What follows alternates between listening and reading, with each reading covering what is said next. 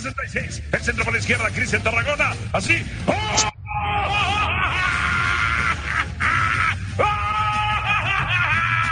¡Gol del Atlante! Porque les guste o no les guste, les cuadre o no les cuadre, Chivitas. El Atlante es su padre y si no, nos vamos a penales. Rodolfo Pizarro anda nervioso, pensaba en mí.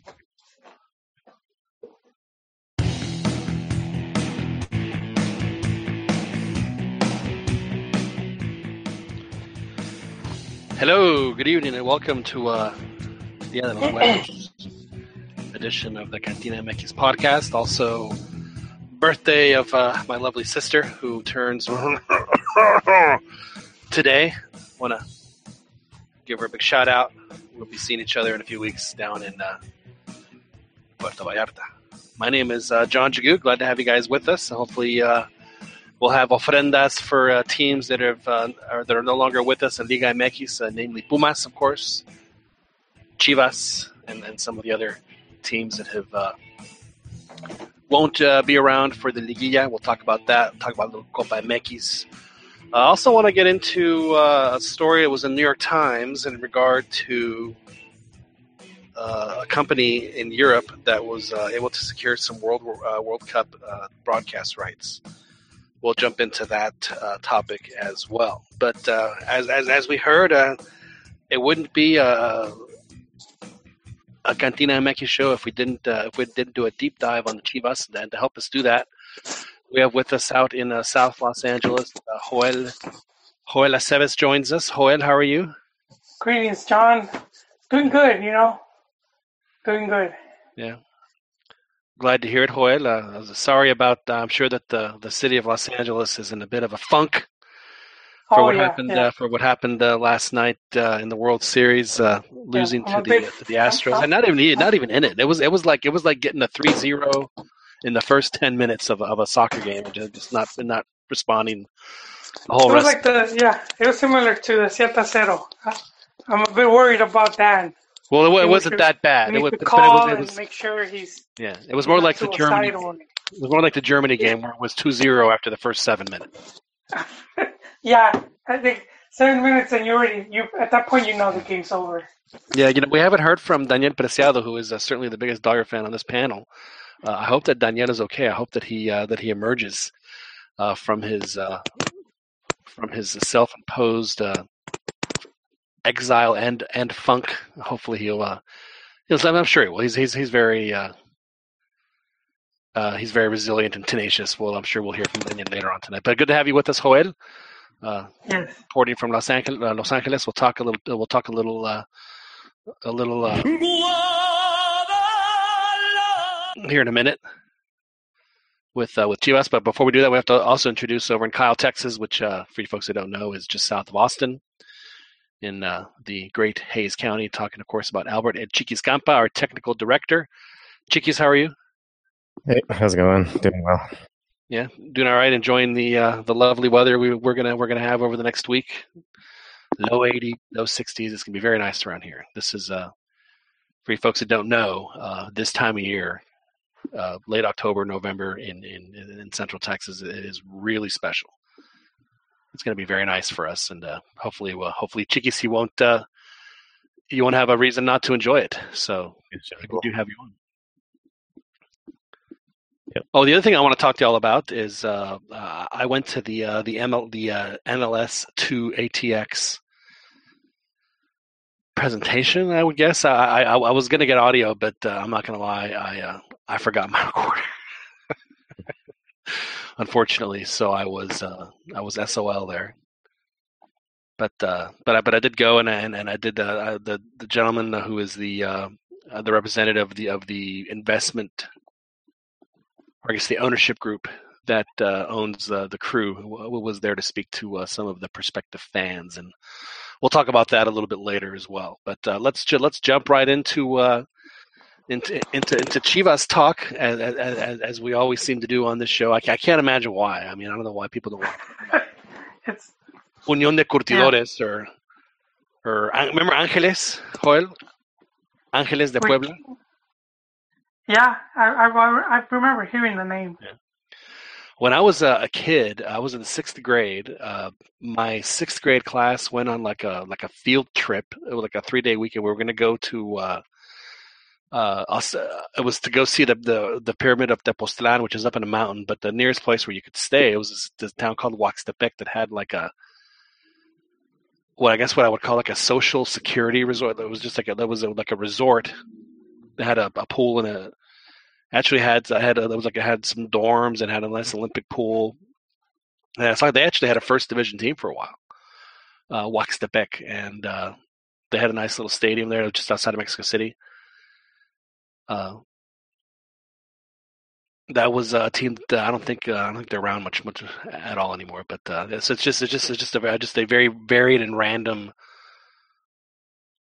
amount of teams that have made Liga MX in the first division. Of course, Chivas is not one of those. Chivas is a team that's one of the originals. We were thinking they were gonna salvage the season by winning Copa MX. They go up 1-0 because Atlante paid the iron price.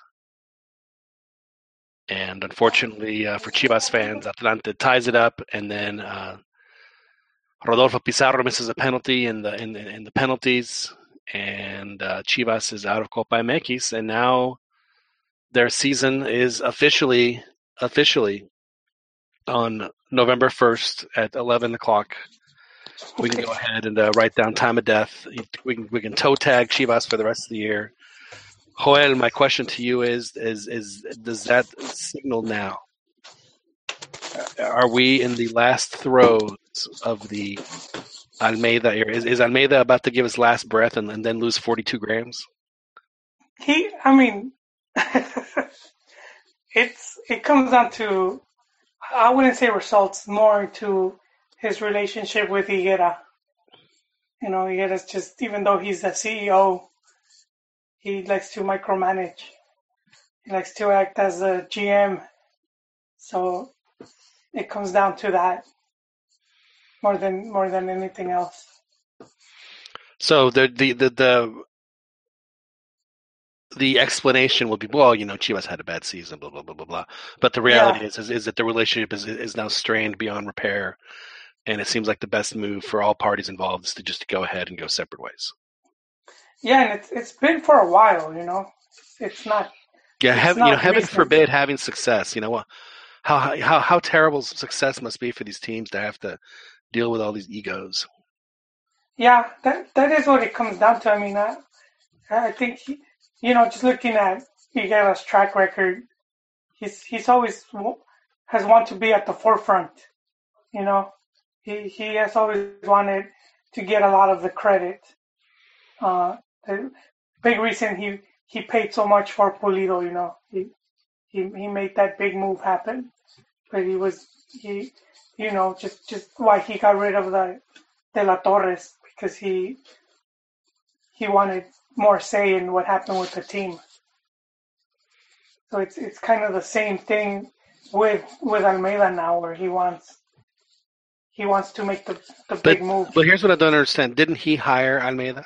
Or did Vergara hire Almeida? No, it was Higuera, but it was more of like he wanted to get rid of the De La Torres. Well, why can't he take credit for hiring the coach and say, well, see, if I wouldn't have brought him in, this wouldn't happen, and take credit for it anyway? Yeah, I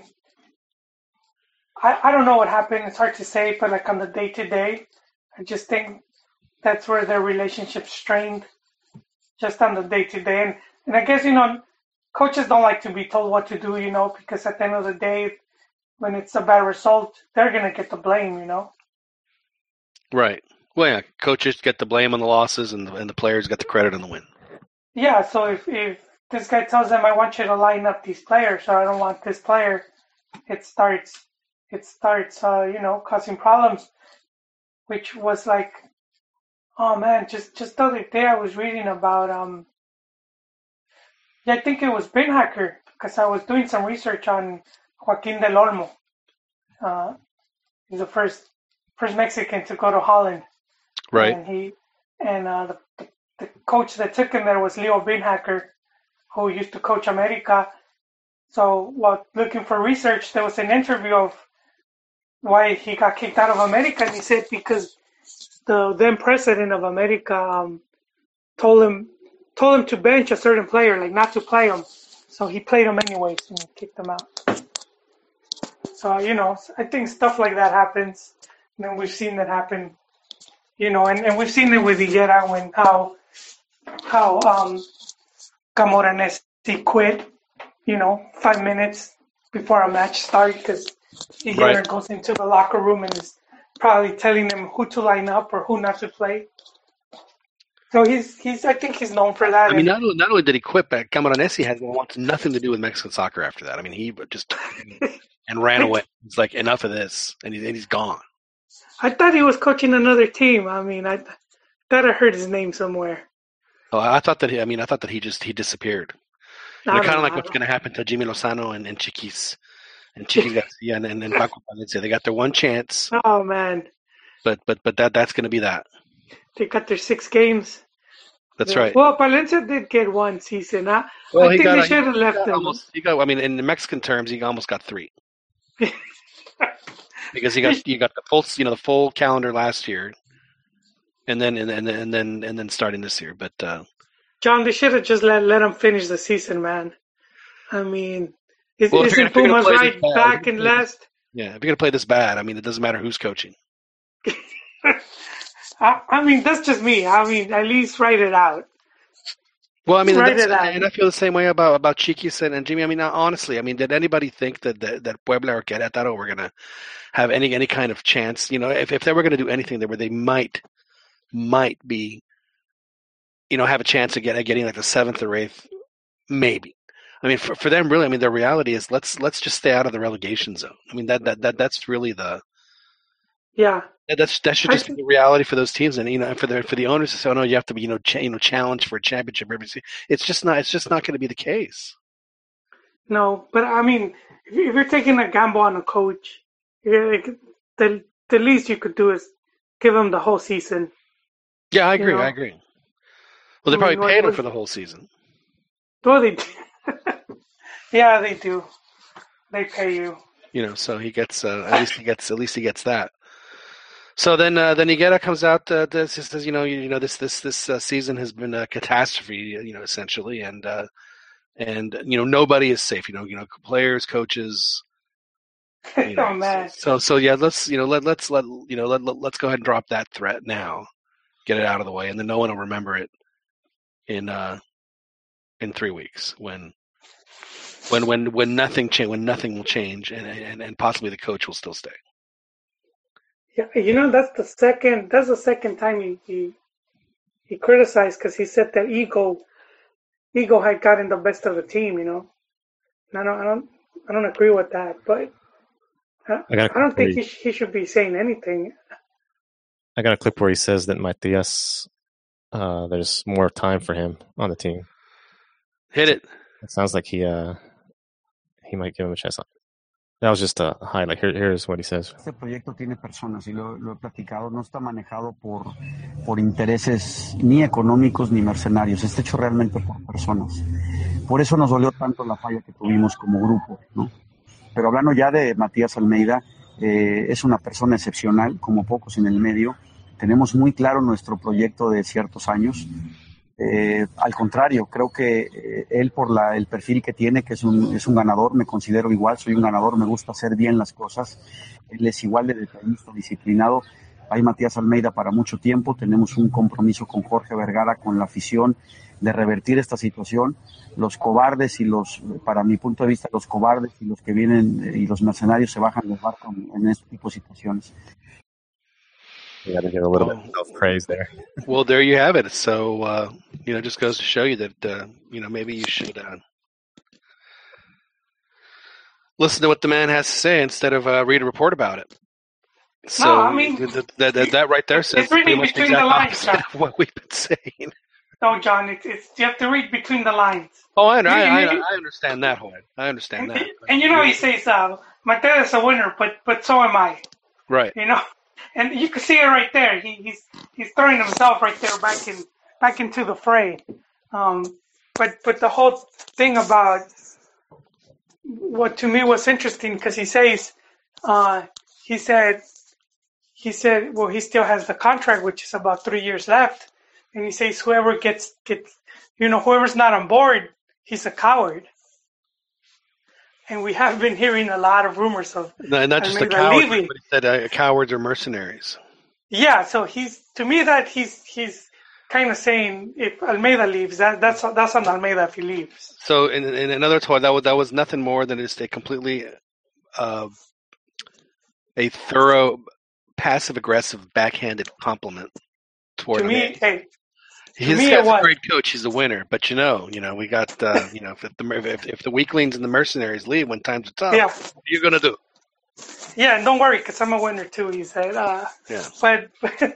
But yeah, there was another report from, and this was on ESPN early in the morning, and they were saying that because Higuera lost a bet, so he had to put on an Atlante jersey and tweet it or Instagram it or whatever. But you wouldn't be able to see it, right, Joel? Because he's blocked you.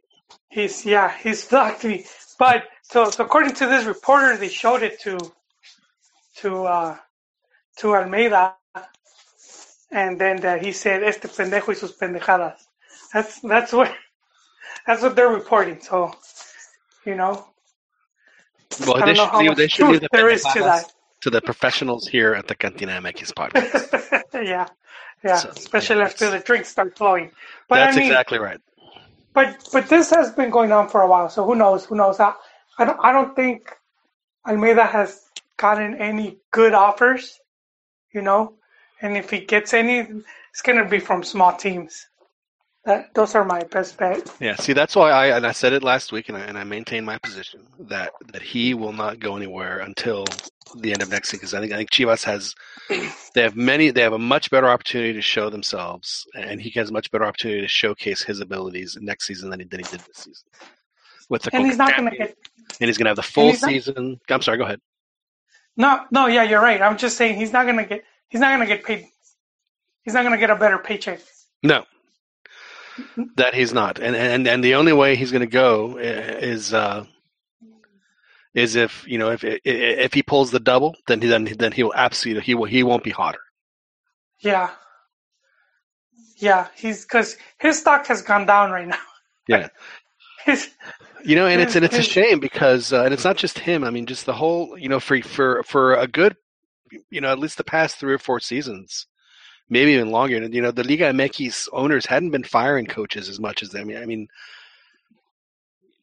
wasn't more than 10, 15 years ago where you'd have 18 teams, and by the end of the season, from May to or from July to April, and what I would consider just like the regular season, out of the 18 teams, 15 of them would have a different coach than what started back in April.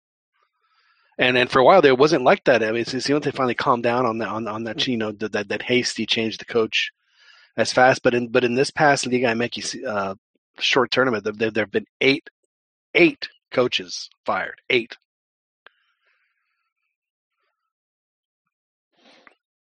And there's only 18 teams, and the season's not over yet. I mean, they do it in mid-season. It's just.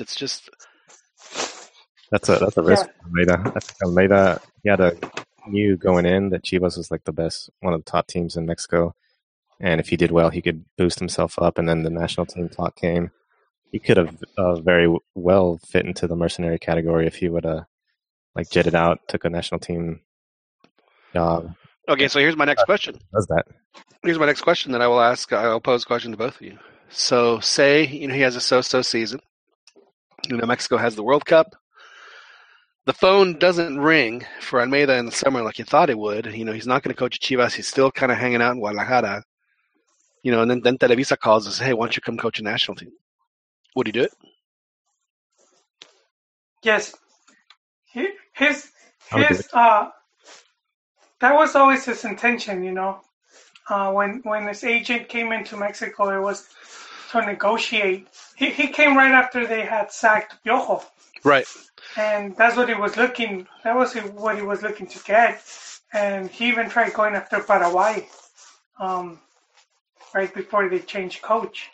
Why would he want to coach Mexico? Get just exposure, Okay, exposure for what?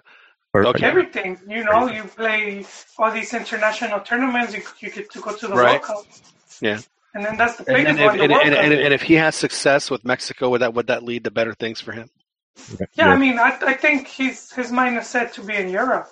Yeah. He would like to be in like Italy or Spain, So he would then use Mexico as a stepping stone to get to Europe. Yeah. Like recently there was the newspaper a story from one of the English press when they were linking him to Leicester or Leicester. I don't know. Leicester City. Me falla el inglés, el inglés sin barreras. But to me that was like when you just pay, you pay some journal to put the story up, to create some noise. And I feel that was his agent. That was his agent just creating buzz, saying, "Look, EPL teams are looking at him," Right. And I don't think he would fit into EPL just because I don't. It's not like Pochettino, that played over there. So you're okay. You would be okay then if Almeida does decently with the national team and then uses that to springboard over to Europe. No. I mean, my take on him, like if he would stay a long time with Chivas, I would be fine. But no. But what I'm saying is say he goes to the national team, does okay, and then jumps over to Europe. You're okay with that? You're okay with that with his career path at that point?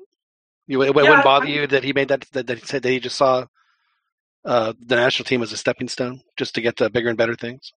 Yeah, in many ways, Chivas is a stepping stone for him. Right.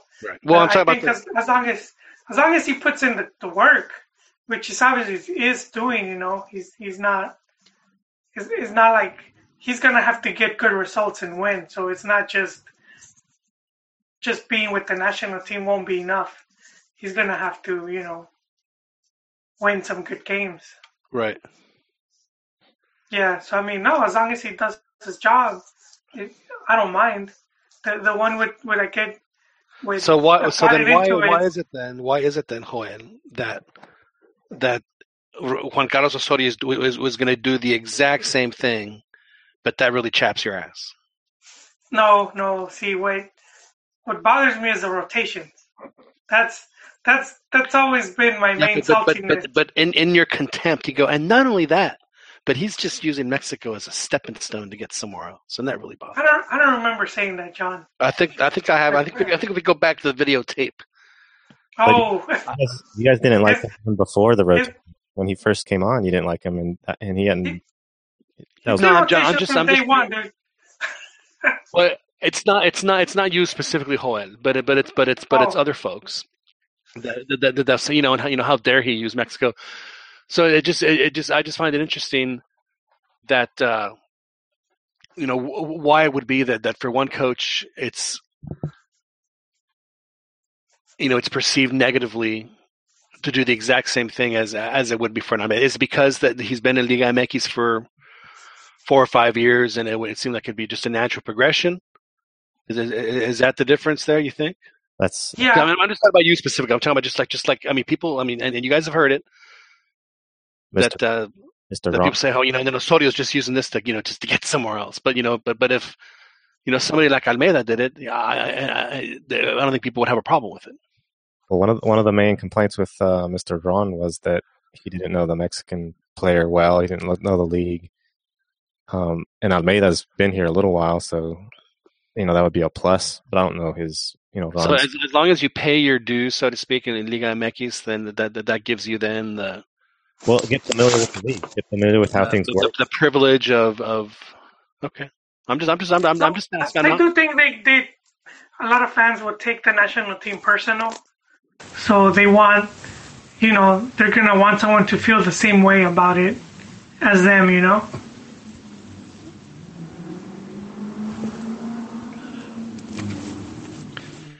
Okay, I was just said, it's just I just found it interesting that those attitudes do exist, and I think y'all are right. I think because of the fact that if Almeida did and if he does complete the 4-year thing, which, let's just face it, the odds are against him. But then yeah, I think he would absolutely earn. Vasco Aguirre ended up at Atletico. I mean that's a pretty good gig. And he took them to the Champions League a couple years. Yeah, the first time they had qualified in about a decade. Yeah, so Vasco, I think, I know that they got rid of him, but I think that he could have gone anywhere after leaving Atletico, and he chose to go to Mexico. I think that says a lot about Vasco. Yeah, well, they must have thrown a pile of money at him. So I mean, seriously, they must have just backed a dump truck full of cash and just dumped it on his driveway and said, will this be enough? Yeah, because he really kind of gave up on his. I'm not gave up on his, but put his career on halt to do that. Yeah, that's where I felt Herrera messed up after the World Cup. I had written an article and I say, you should just leave, leave on the high note, right off into the sunset, and then wait till they come looking for you. Because if you stay, they're just going to tear you down. And it happened as soon as the Gold Cup. I was surprised how many the media, especially Mexican media, how much they were attacking Piojo, Well, let's not forget that. There were a couple things. That the team looked terrible, and there were many reasons why the team looked terrible. To me, the biggest reason was that a lot of them had been playing in 2 months, and you don't do anything for 2 months, and you're going to be rusty. I'm not making excuses for the players. It's just a fact. The whole political tweets that he did, and then pretending like it wasn't a big deal. For 2 weeks or whatever it was. I mean, he just, a lot of, and then of course what he did at the end, a lot of that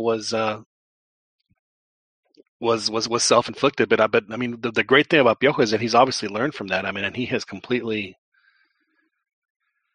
he had image rehab, and he's I think he's come out of it better. And I think that he'll do real well, and it wouldn't shock me if he doesn't get opportunities to go down to. He's already had to go down to South America, and how great would that be if Piojo goes to like a Chile or a Paraguay or Ecuador or someplace, and just knocks the piss out of teams in Copa America, makes it to the finals. How great would that be? Yeah, a bit disappointed he didn't take the Chile job when it was offered. Well, you don't know if it was offered or not. That could have been the agent. He said it on one of his TV interviews. I think it was before Pizzi. I think they offered it to Piojo. Really? Yeah. So I mean, I don't know, man. Maybe they couldn't. Maybe the money wasn't right for him. I mean, that's a commitment, man, to go. No, but yeah, at that point, yeah. But at that point, you have to put that aside. Everybody has a currency, and obviously, it didn't meet his for whatever reason. But you're right, though. That again. I mean, then what's more important to him, his legacy or working? His lifestyle or his legacy. What's more important to Piojo? Yeah, the one thing I've heard is that he's Televisa's go-to guy, and so they've told him to be on standby because they're gonna give him the national team at some point again. But why would he want it though? I mean, that's I don't know. Revenge? I don't know, man. You got to get revenge on that. The last one. Do better, prove himself. Who knows? Well, I mean, he's obviously changed as a coach. I mean, there's no question that he has elevated his game tactically. I would not hesitate to say that he's probably the best Mexican coach right now. Yeah, the stats. Because if they didn't have I'm sorry, Joel. If Mexico didn't have a liguilla, if they just had like a regular soccer season, he would have won champion last year. Yeah. Yeah, the With Cholos. stats are in his favor on just games won and stuff like that. I think he was ahead of Turco. Right. And I forgot who was in third place. Could have been Almeida, but those were the three coaches with the better stats. You know, speaking of Turco, Monterrey's got a pretty damn good team. I saw them play against Santos this week, and I know Santos was playing with a majority youth team, but that doesn't change the fact that that Monterrey was connecting really well, and frankly, they could have won the game for a lot worse because they were just having problems on some of the counterattacks. But they are they're a team that people are going to have to deal with. Obviously, they're in first place. That signing for Aviles, that was really good. He's been like a excellent player for them. I don't see how they got him. They stacked the team with him. Aviles Hurtado, who is going to be eligible to be called up to the national team in Mexico in the new year. He will have spent 5 years at that point in Mexico, which would meet the FIFA requirement.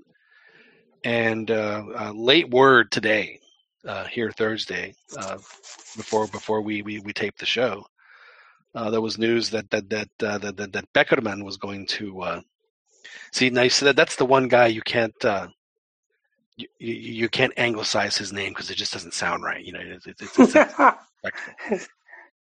you have to call. You said rather interesting. Beckerman. You can't call him Peckerman. I mean, come on. Come on, chickies. It's not right. Me estoy avergonzado. No. So Beckerman apparently is going to call him up. So, and then people and somehow it's Osorio's fault that he still has to wait. Whatever it is, 2 or 3 months. There's a Federativos too, where they. But there's there's nothing here. If the other guy, if Colombia calls him up, the Colombia calls him up. Ya se acabó. No, I know, but I wouldn't just place the blame on the manager. But there's no blame to place. Period, is what I'm saying. But people, I agree. Have to blame. I agree, but I'm saying if you're really looking for, if you want to blame someone, then blame the Federación. You know. Why? Because they're the ones that have to look out for the interest of the club, of the team. I mean, so if you see this player that you think he's going to be good, even in the long run, you still go and you talk to him. You see how he feels about joining the national team. You don't leave it up to the manager because the manager could be gone the next week. Right. No, I mean, I understand that, but I mean, I don't necessarily agree that you have to actively recruit a guy. Well, I mean, I think for a foreigner like that, I would. Yeah. I would just to feel him out, just to see what he thinks about it,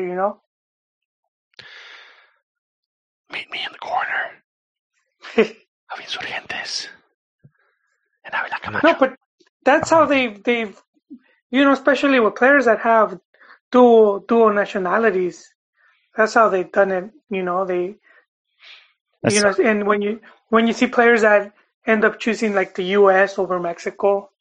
And if you see interviews, and they say that was one of the things that they made me a better. Yeah, or just they made them feel like they were going to be part of the team because at least they were meeting with people as opposed to you never heard anything from the other camp.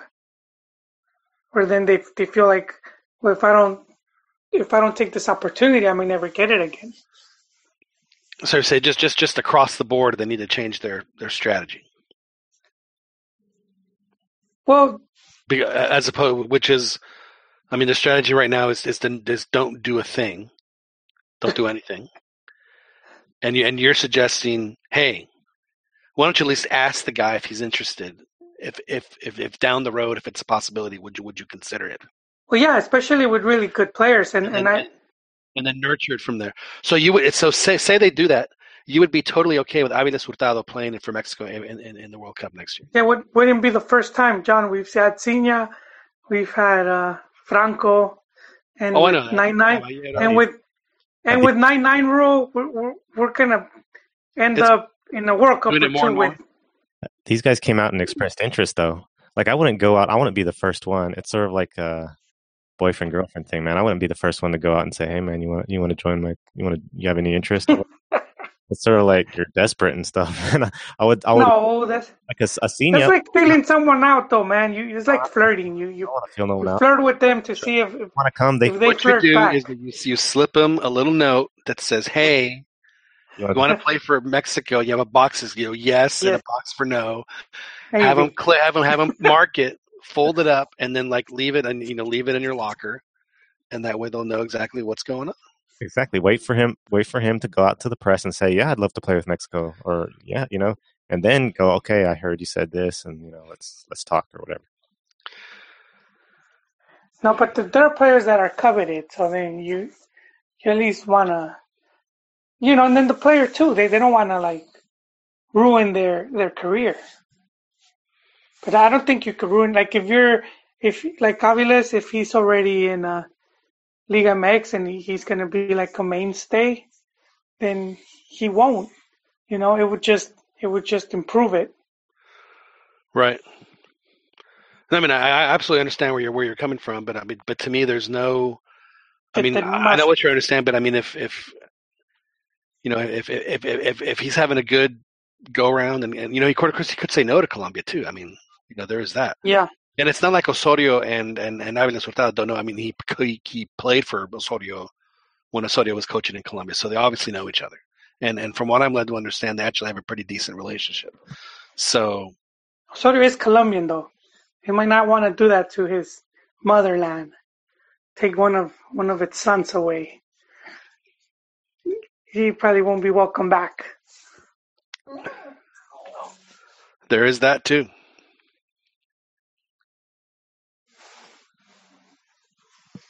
Yeah. To which, that was slow on the draw, but we do have a response to that. No bueno. So there you go.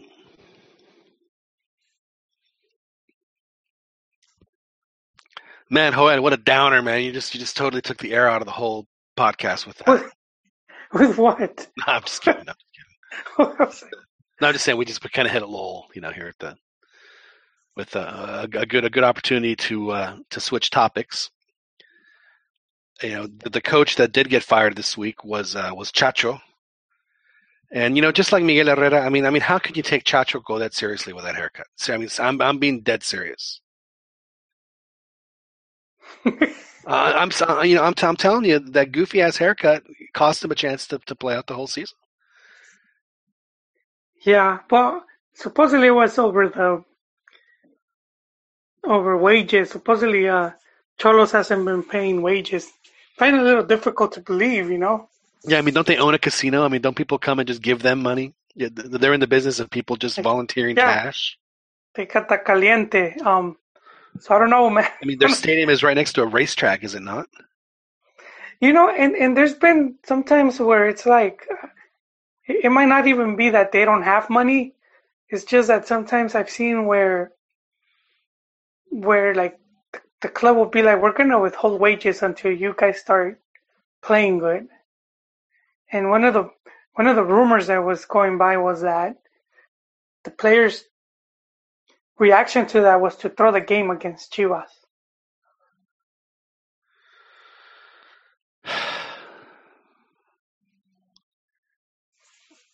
Do you believe that? I don't know, man. Anything's possible, Liga MX. I've seen a bunch of stuff. Who knows? Who knows?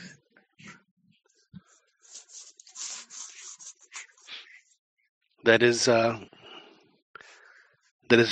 the news I did see today, and then again, this could be agent talk as well. But The rumor has it that they want Jurgen.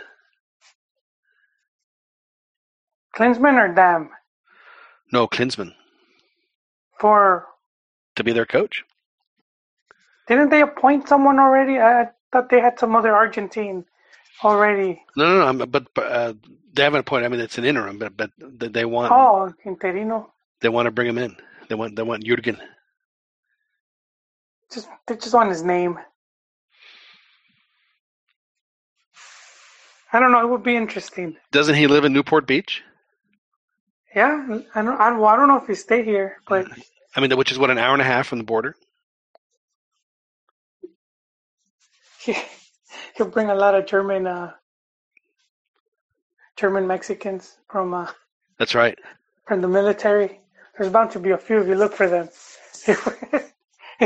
If someone could find them, it'll be Americans of Mexican descent. So from Germany. I think it'd be really cool if Jurgen coached in Liga MX. Honestly, I like it a lot.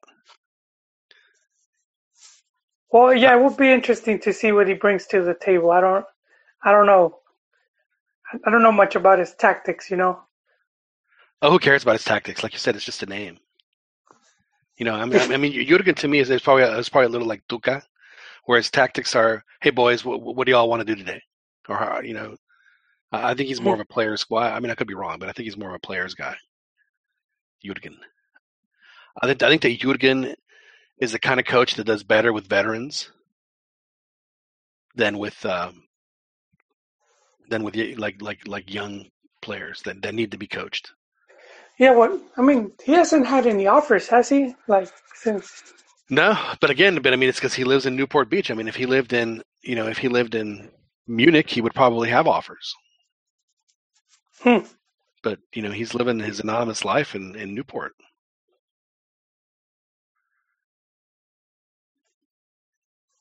It looks like Dan survived the Bola Azul. Yes, I survived. Good evening. Daniel Preciado joins us from. Yeah, I'm a little under the weather, so. But yes, licking my wounds, as well mentioned. Oof. I don't know what to say, Dan. I really don't. I really do feel bad for you. I personally find it worse to get that far and to come up just short. I'd rather not get there. But now, at least, I mean, was it like, you know, at the very least, I mean, at least it wasn't like a 10th inning gut wrencher, you know. At least it was over in the second inning. You're like, okay. I thought it was over after, was it game 5, I believe? Right. I thought it was over then. So the acceptance was kind of I had already accepted it by Tuesday. So I felt like most of this week kind of felt like playing with house money almost. Well, the reality is that I don't follow baseball that much closely as I used to. Neither do I. But holy smokes, that was just incredibly entertaining. And I can't remember seeing just so many crazy little things that happened in all those games. It was just nuts. Yeah, I agree with you, John. Yeah. I'm not a baseball fan, but it was an entertaining series.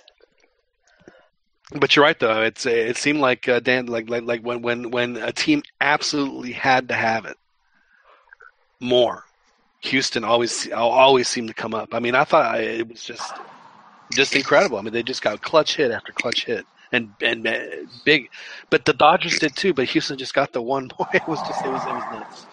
It was a great series. Yeah. It's odd, like considering how many runs were scored and how many home runs were hit. But you look at the averages, and at least for the Dodgers, they collectively they were quite poor, and they lacked a lot of time hitting, especially in that last game. I mean, I don't know how many runners are left stranded, but them's the breaks, you know. That's what happens sometimes. Yeah. Well, we're glad that you could join us. So now I guess I get to get back into 100% back into soccer mode. That's right. Which I was simultaneously paying attention to the Santos game, and I believe they lost 4-1. So They got Yay. Double whammy. They got whammy there. They got spanked pretty good. No bueno. Yeah, so just a rough night for Dan. Rough night for Dan. So we'll go ahead and put the kibosh on the baseball talk. He needs some sad fluid for Dan.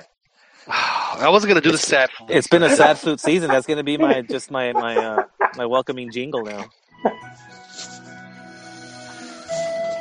That's oof.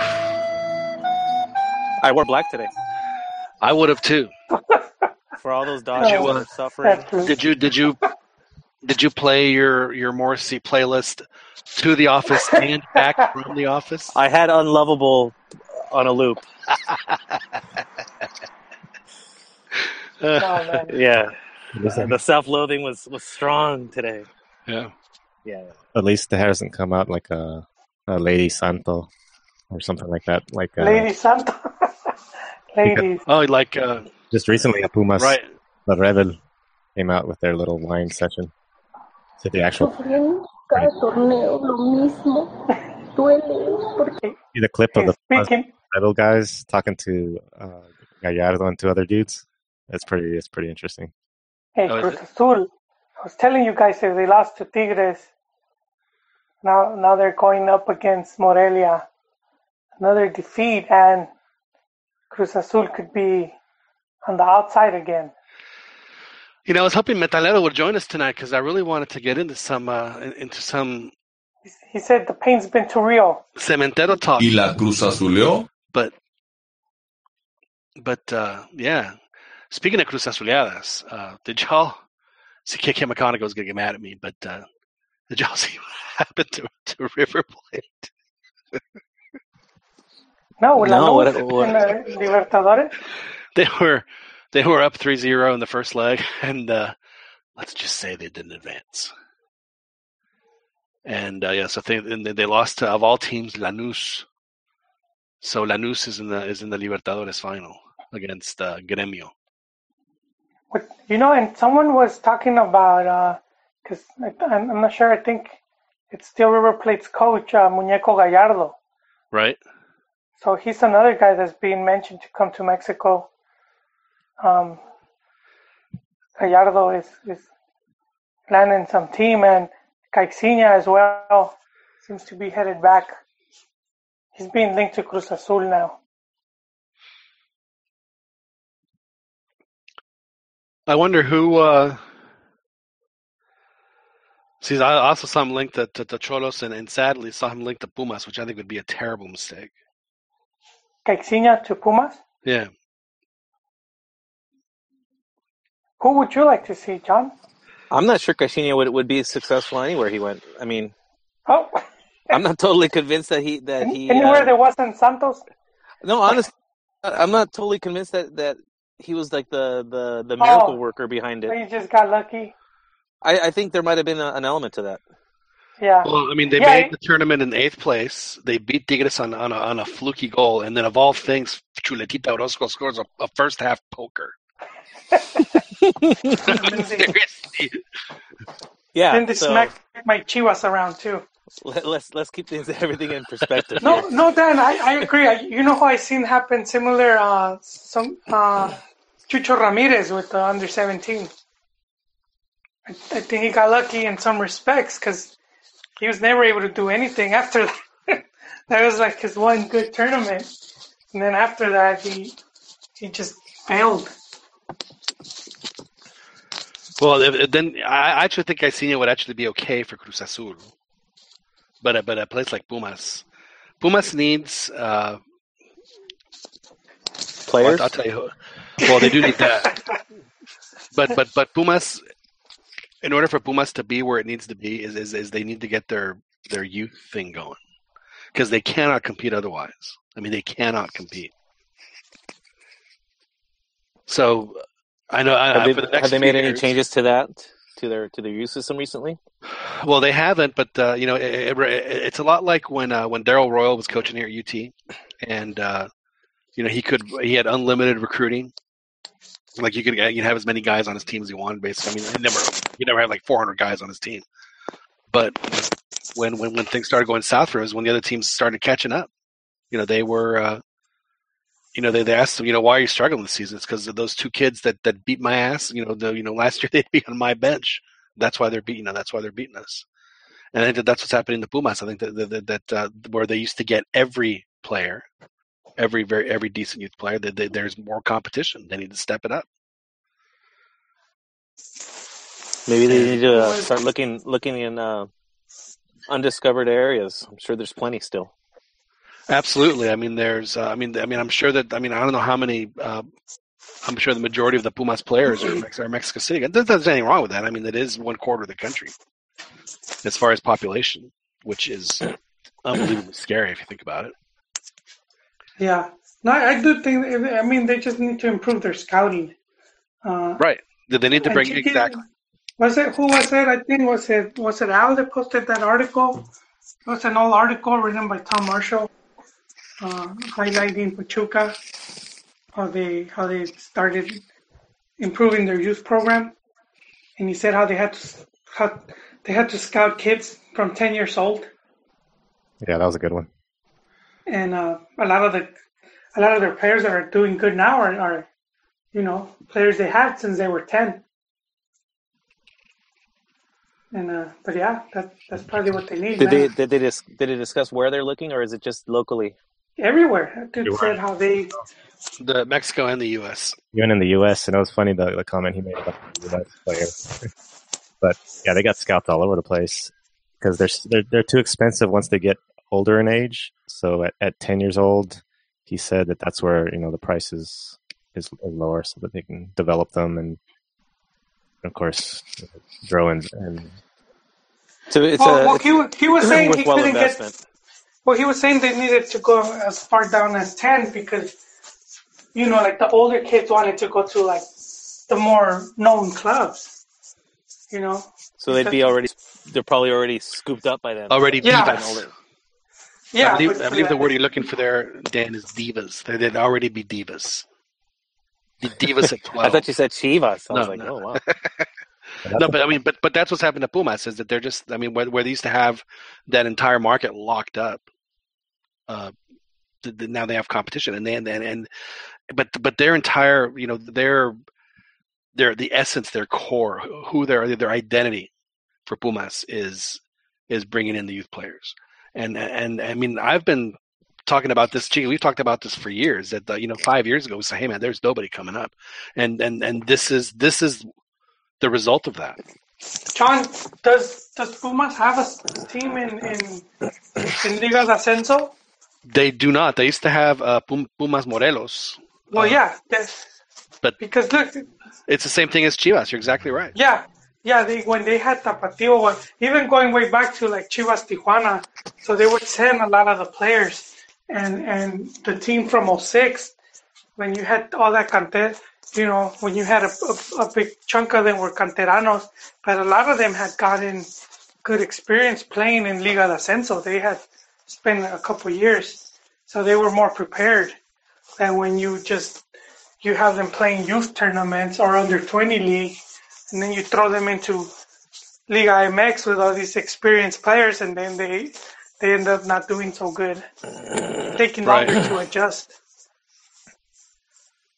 Yeah, man, that's what you guys need, man. Get that Liga de Ascenso team going, because you have up to 10, 15 players getting regular playing time. Well, Liga de Ascenso also needs the teams, to fill out their schedule. They have like 7 teams in Liga de Ascenso, right? I mean, it's not that many, so they might as well start throwing the reserve squads there. You guys got to listen to this clip, the Lady Puma. She talks about the foreigner. Hit me. It's only part of it because the other dudes are talking as well. But listen, check this out. Se los agradecemos. Pero ¿dónde están los pinches extranjeros? Nada más vienen a jalar el dinero de aquí. Ni pantalones tienen para venir, no salen corriendo como las ratas, eso no, muchachos, porque los hemos apoyado en todos los estadios de todo el mundo. Y pregúntenle a David y pregúntenle a Landa. Con todo nuestro apoyo, pero compañeros nuestros han muerto en las carreteras por seguir a este equipo y seguir los colores, y no se vale. Lleven el mensaje. porque nos los vamos a encontrar esos cabrones. She's complaining about the foreigners just not hustling. They haven't done a thing. I mean, Guerrón has been awful.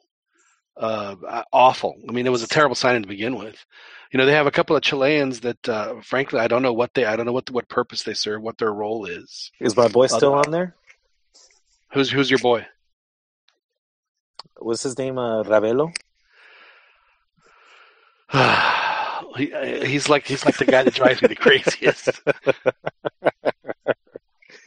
So he's still in the squad. Okay. Yeah. Well, you like that, do you? Mostly. You like that, do you, Dan? He doesn't do, and he literally doesn't do anything. He didn't do anything for us either. So. I don't know how he's getting. None of that, but he's starting. It's so frustrating. It's like, why is this guy? Although he hasn't been starting as much lately. Yeah, but he's just. I don't know what he does. I don't know what his purpose is. Yeah, exactly. I mean, his purpose apparently is to wander around the field and then miss sitters. That's what he is. He's the sitter misser. He's the left sitter misser. That's the position he plays. No, it's been extremely frustrating, and more so. At least the bulk of the team is the youth player, but it goes to show you how horribly coached or how little talent they have if it's a majority cantera team and they're in dead last place.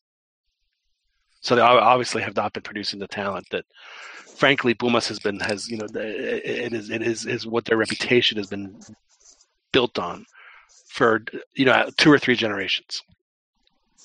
And it's just not there anymore, and it's a problem. It's not just a problem for Pumas. It's a problem for Mexico.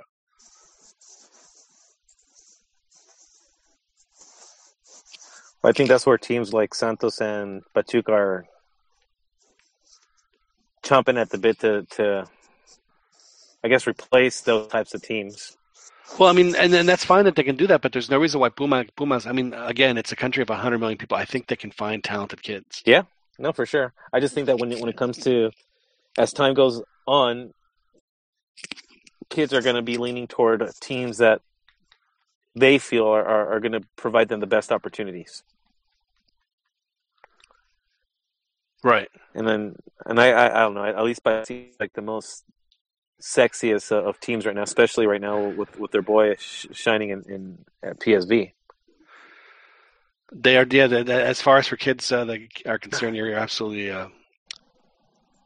absolutely. And I will tell you, Dan, I did watch part of the, because I'm not going to lie, I watched the World Series, but I couldn't bear to watch when the Dodgers were batting because I was just getting so nervous, and I was getting mad at myself. Like, why am I getting so nervous? This is ridiculous. But I just I was in bed for 2 of the games, and I angrily turned it off right away and just like turned over and closed my eyes for Game 5 and Game 7. Yeah. Did you hate sleep? No, sleep was welcome, man. I just wanted to. I just didn't want to feel the pain, so I'm just like, I just hope I'm able to go to sleep soon and I wake up and it doesn't feel. Dude, I feel for you, man. It's I mean, that was yeah.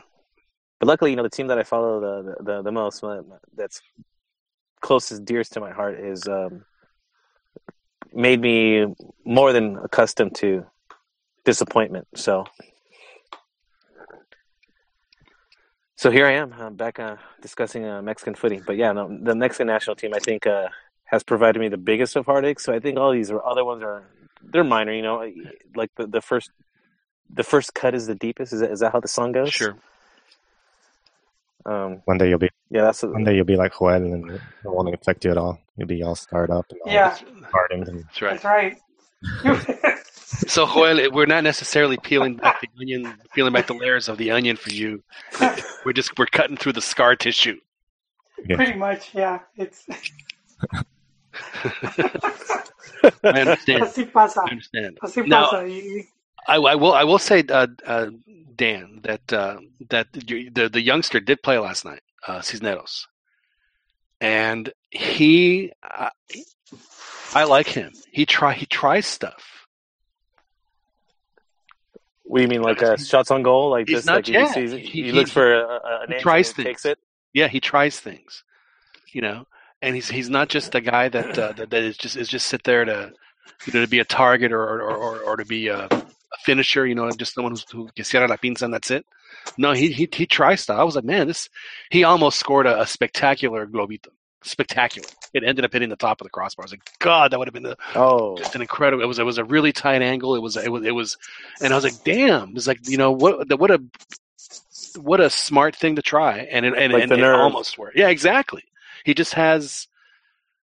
That's if they can develop him, he's going to be good. Very good. I noticed that on a couple of I'm they're tough. He's tough to catch sometimes, but the times I have seen him, I've noticed that as well. That he's just ambitious with the stuff he tries, which I think that's great. Because I think all too often we see our strikers, and maybe I'm exaggerating, but at least I feel that a first touch strike is unheard of. They need to control it. They need to allow the defense a couple extra steps to close the space, and then they like to kick the shot straight to the goalkeeper. That is the first touch thing is my biggest qualm with Liga MX.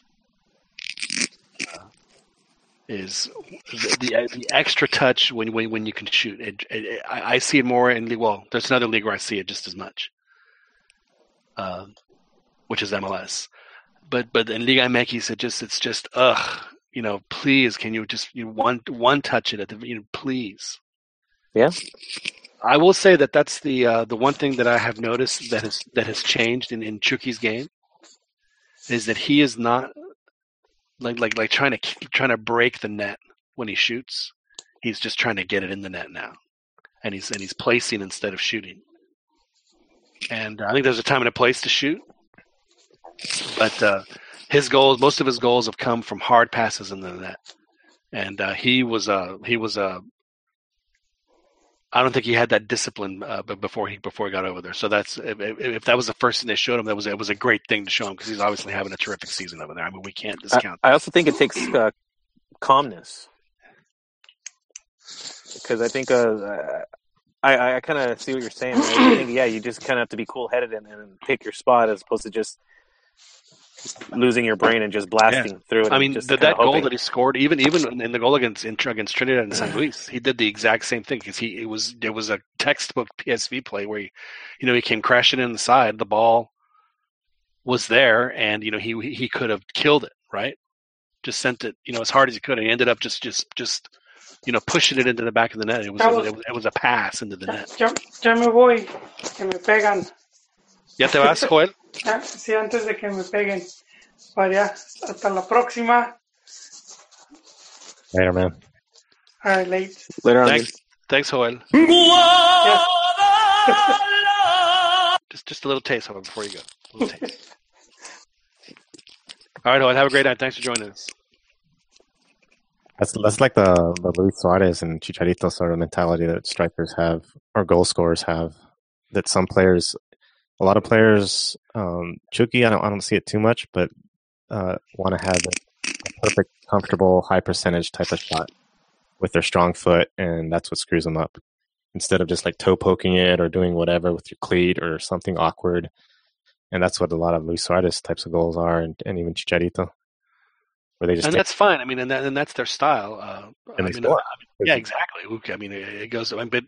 But that was kind of my point about Cisneros for Santos is that, he can do that, but he also, he actually, wants to individually try other things.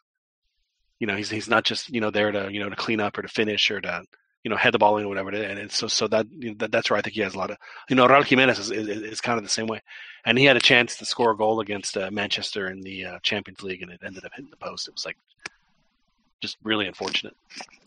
It's like it's emblematic of his entire career, right? Yeah, just almost brilliant. Exactly.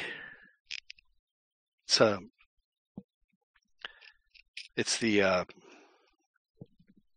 you couldn't have placed that any better for him. Just a disappointing season. Kind of say that for a lot of them that are over there this season. It's been not the greatest, but I mean, what is it? Hector Herrera got a goal this You know, I don't understand what goes on with him at Porto because he doesn't play for spells, and then when I see him playing, he's wearing the captain's armband. So it's like, Yeah, that's a bit of a mystery. I don't see how you can be on such a. You figure like if he's captaining, then he's got to be pretty important to the squad, but not important enough to start every match. exactly, It's a bit of a head scratcher for sure. exactly.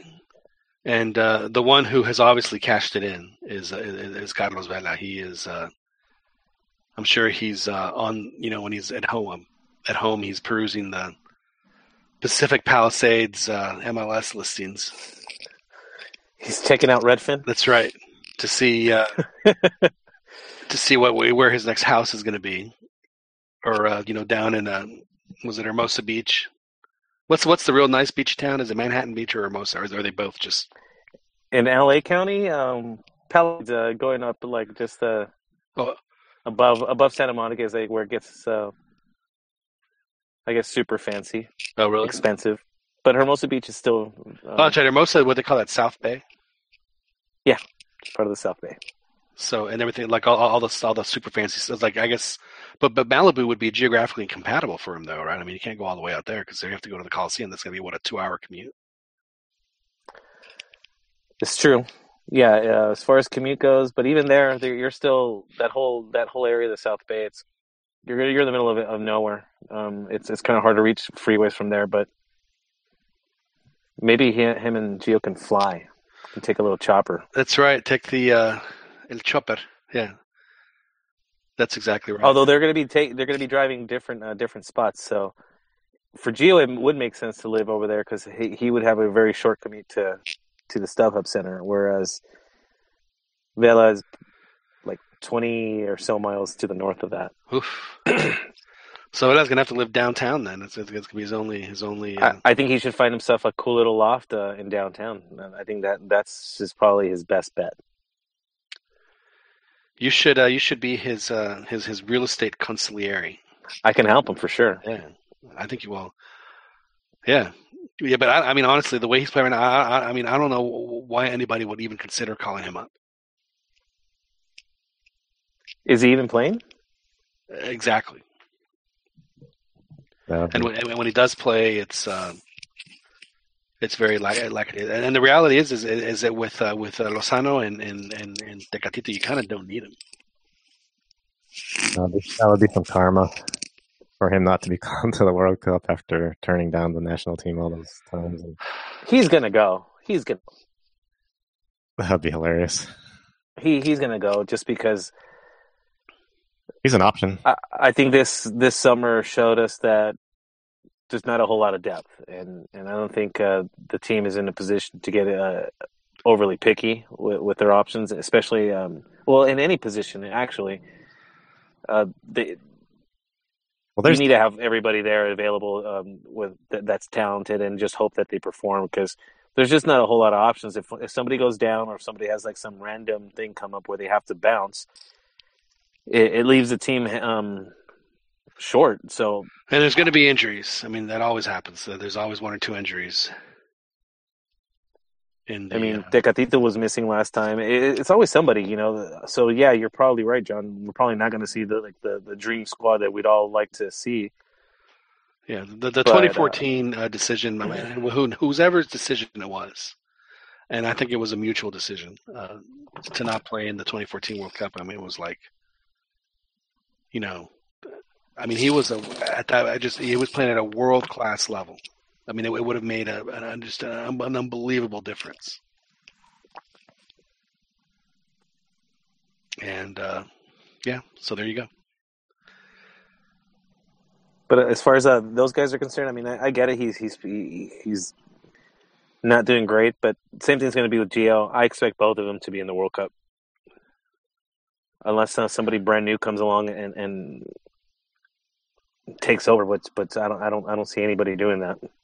Not in 8 months' time. I did hear that Osorio was very concerned about how on earth we're going to keep these guys in rhythm when they're going to be off until February or March. So it would be very interesting to see what happens. And apparently the whole America thing that we dreamed up here, apparently that is not an option. Which I say never. So did they elaborate as to why it's not an option, or specifically as far as like because there's not room on the team and blah blah. But I mean, they can always make. Okay. I mean, seriously, that's one of those deals where someone's going to get a phone call and say, "Oh, hey, you're going to have Giovanni and Jonathan on your team next year, or for the upcoming season. Just go ahead and just prepare for that." You know, that's a decision that gets made above the normal level of pay grade of decisions like that. So. Yeah, I just figured that the teams would probably want to block any kind of moves that would. But I think their player from injury. Yeah, but I think it would. I mean, the Galaxy would actually. I think, aside from that, I think that that's a move that they would actually welcome because if Gio and Jonathan come back to their team with any kind of World Cup fire, in the summer months, I mean, that would be outstanding for them. Yeah, but on the other hand, they're also designated players, and there's that. But they did do it for Beckham, so yeah, I guess we'll see. But yeah, it's a shame. It's a shame how it's panning out. But watch us just have a real good World Cup, just because because all logic says that we shouldn't. Now, a player, Dan, that apparently is on the list to be called up is your boy Omar Gobea out in Belgium. Yeah. He plays for was it Excel? I forget the name of the team. Royal Excel, and it's Microsoft. It's not Microsoft, no.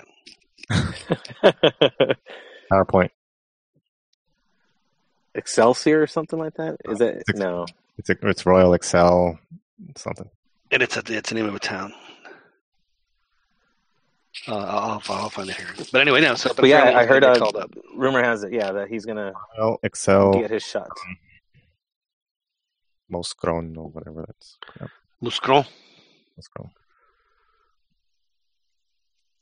Yeah, he's gonna get a shot. I think. Good for Osorio. I think it's a position they definitely that's shorthanded. I mean, Marco Fabian isn't even going to play the rest of this year, or the rest of this calendar year. At least he's going to get back to it in January. And he's doing really good. Like, he's getting goals. I mean, not any kind of goals from his position is pretty good, but apparently he takes some pretty good free kicks. So, yeah, I think it's good. I mean, I don't think you should shut the door on new players, especially considering, how we just finished talking about some of these players being are going to be walking in there in either like no form or terrible form. So yeah, it's good that they're still keeping their options open for someone who. Yeah, there was some other cat whose name I didn't recognize at all that they were going to call up. I was like, who the hell is that? So I apologize to our audience for. Do you know the name now? Or no. It was a report I was watching on Univision Deportes, and I did not see or I did not remember the name of the guy. But the other big news was that they weren't going to call up the Victor Guzman from Pachuca, despite him being the leading goal scorer in the league. It's like let's not have that guy on the team. Well, clearly we have enough goal scorers, Yeah, there's one thing Mexico is known for is their ability to score goals in tight games. Uriel Antuna? Was that the guy? Is that the guy you're talking about? Oh, wow. He got called up? No. I don't think it was Antuna. Well, I don't think it was Antuna. It seems like he's getting the call out too. Damn. Well, that's good because we liked him, don't we? Dan, was he a Santos kid? He was. I just surprised because I haven't heard too much of what he's done.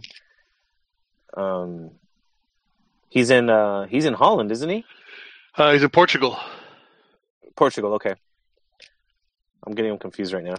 But I'm a little bit surprised by that because I haven't heard of about him much either way. Well, I mean, obviously, when are these friendlies, and are they going to be held over in Europe? Yeah, they're next week, starting next Friday. So yeah, that'll be in Europe, and they play Belgium next Friday, and then they play Poland, and both of those teams will be seeded in the upcoming World Cup. So I mean, you really can't get outside of playing, Germany or England or France or Spain. I mean, as good as you can get as far as teams that are going to be in the World Cup. But you know what? I take it back. He is in Holland. I thought he was in Portugal, but he is in Holland. He's in he plays for Groningen. Yeah, I'm thinking you're probably confusing getting that other guy confused. Who's I think at Firenze. And I'm trying to think of his name. Well, he is killing it right now at the Eredivisie. He has one appearance all season.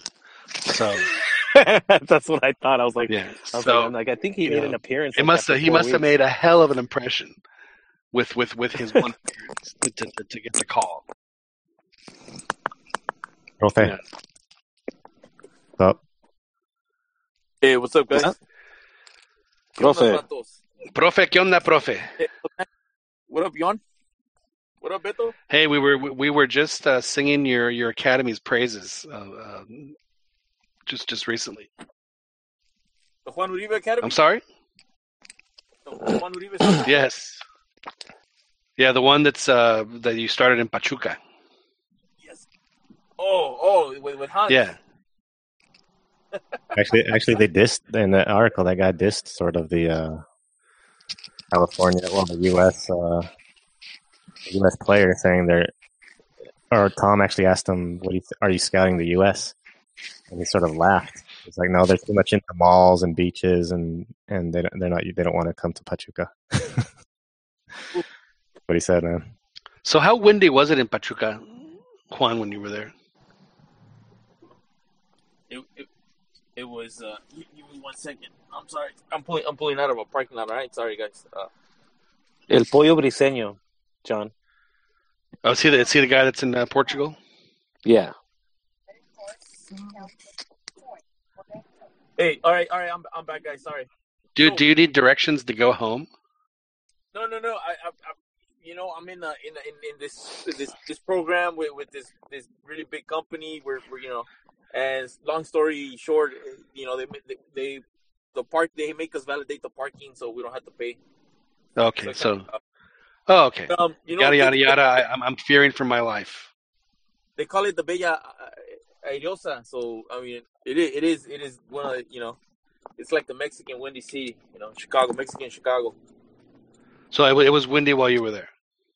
Yeah, you know what? It was windy and like it was sunny like for 5 minutes, and all of a sudden it gets cloudy, and then it's raining, and the weather there is a little bit unpredictable as far as how quickly. And were you so taken with having chilaquiles for breakfast every morning at the hotel that you have now? It is now part of a balanced breakfast at the Uribe house Uribe household. Well, let me tell you, John, that chilaquiles is one of my favorite meals, and Dude, chilaquiles to me is a meal. It can be breakfast, it can be lunch, it can be dinner. You can have it at any time of day.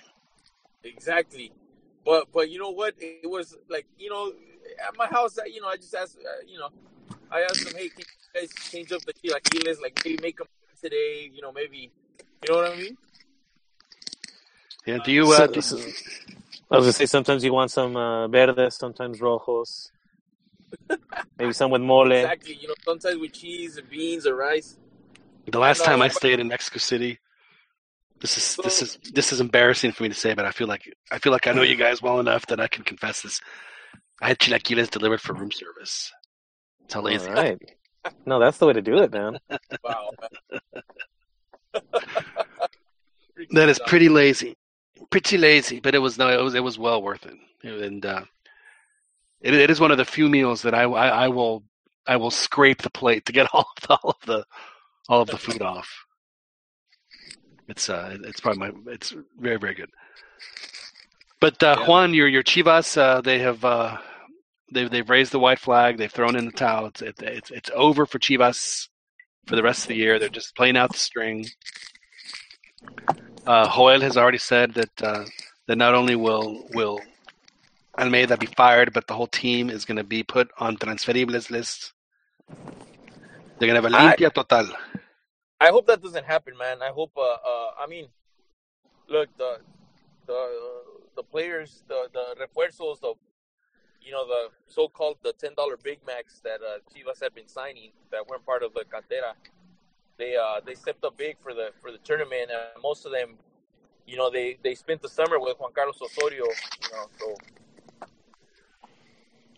they didn't go through a preseason, so the slump was kind of but they didn't add anybody, though, right?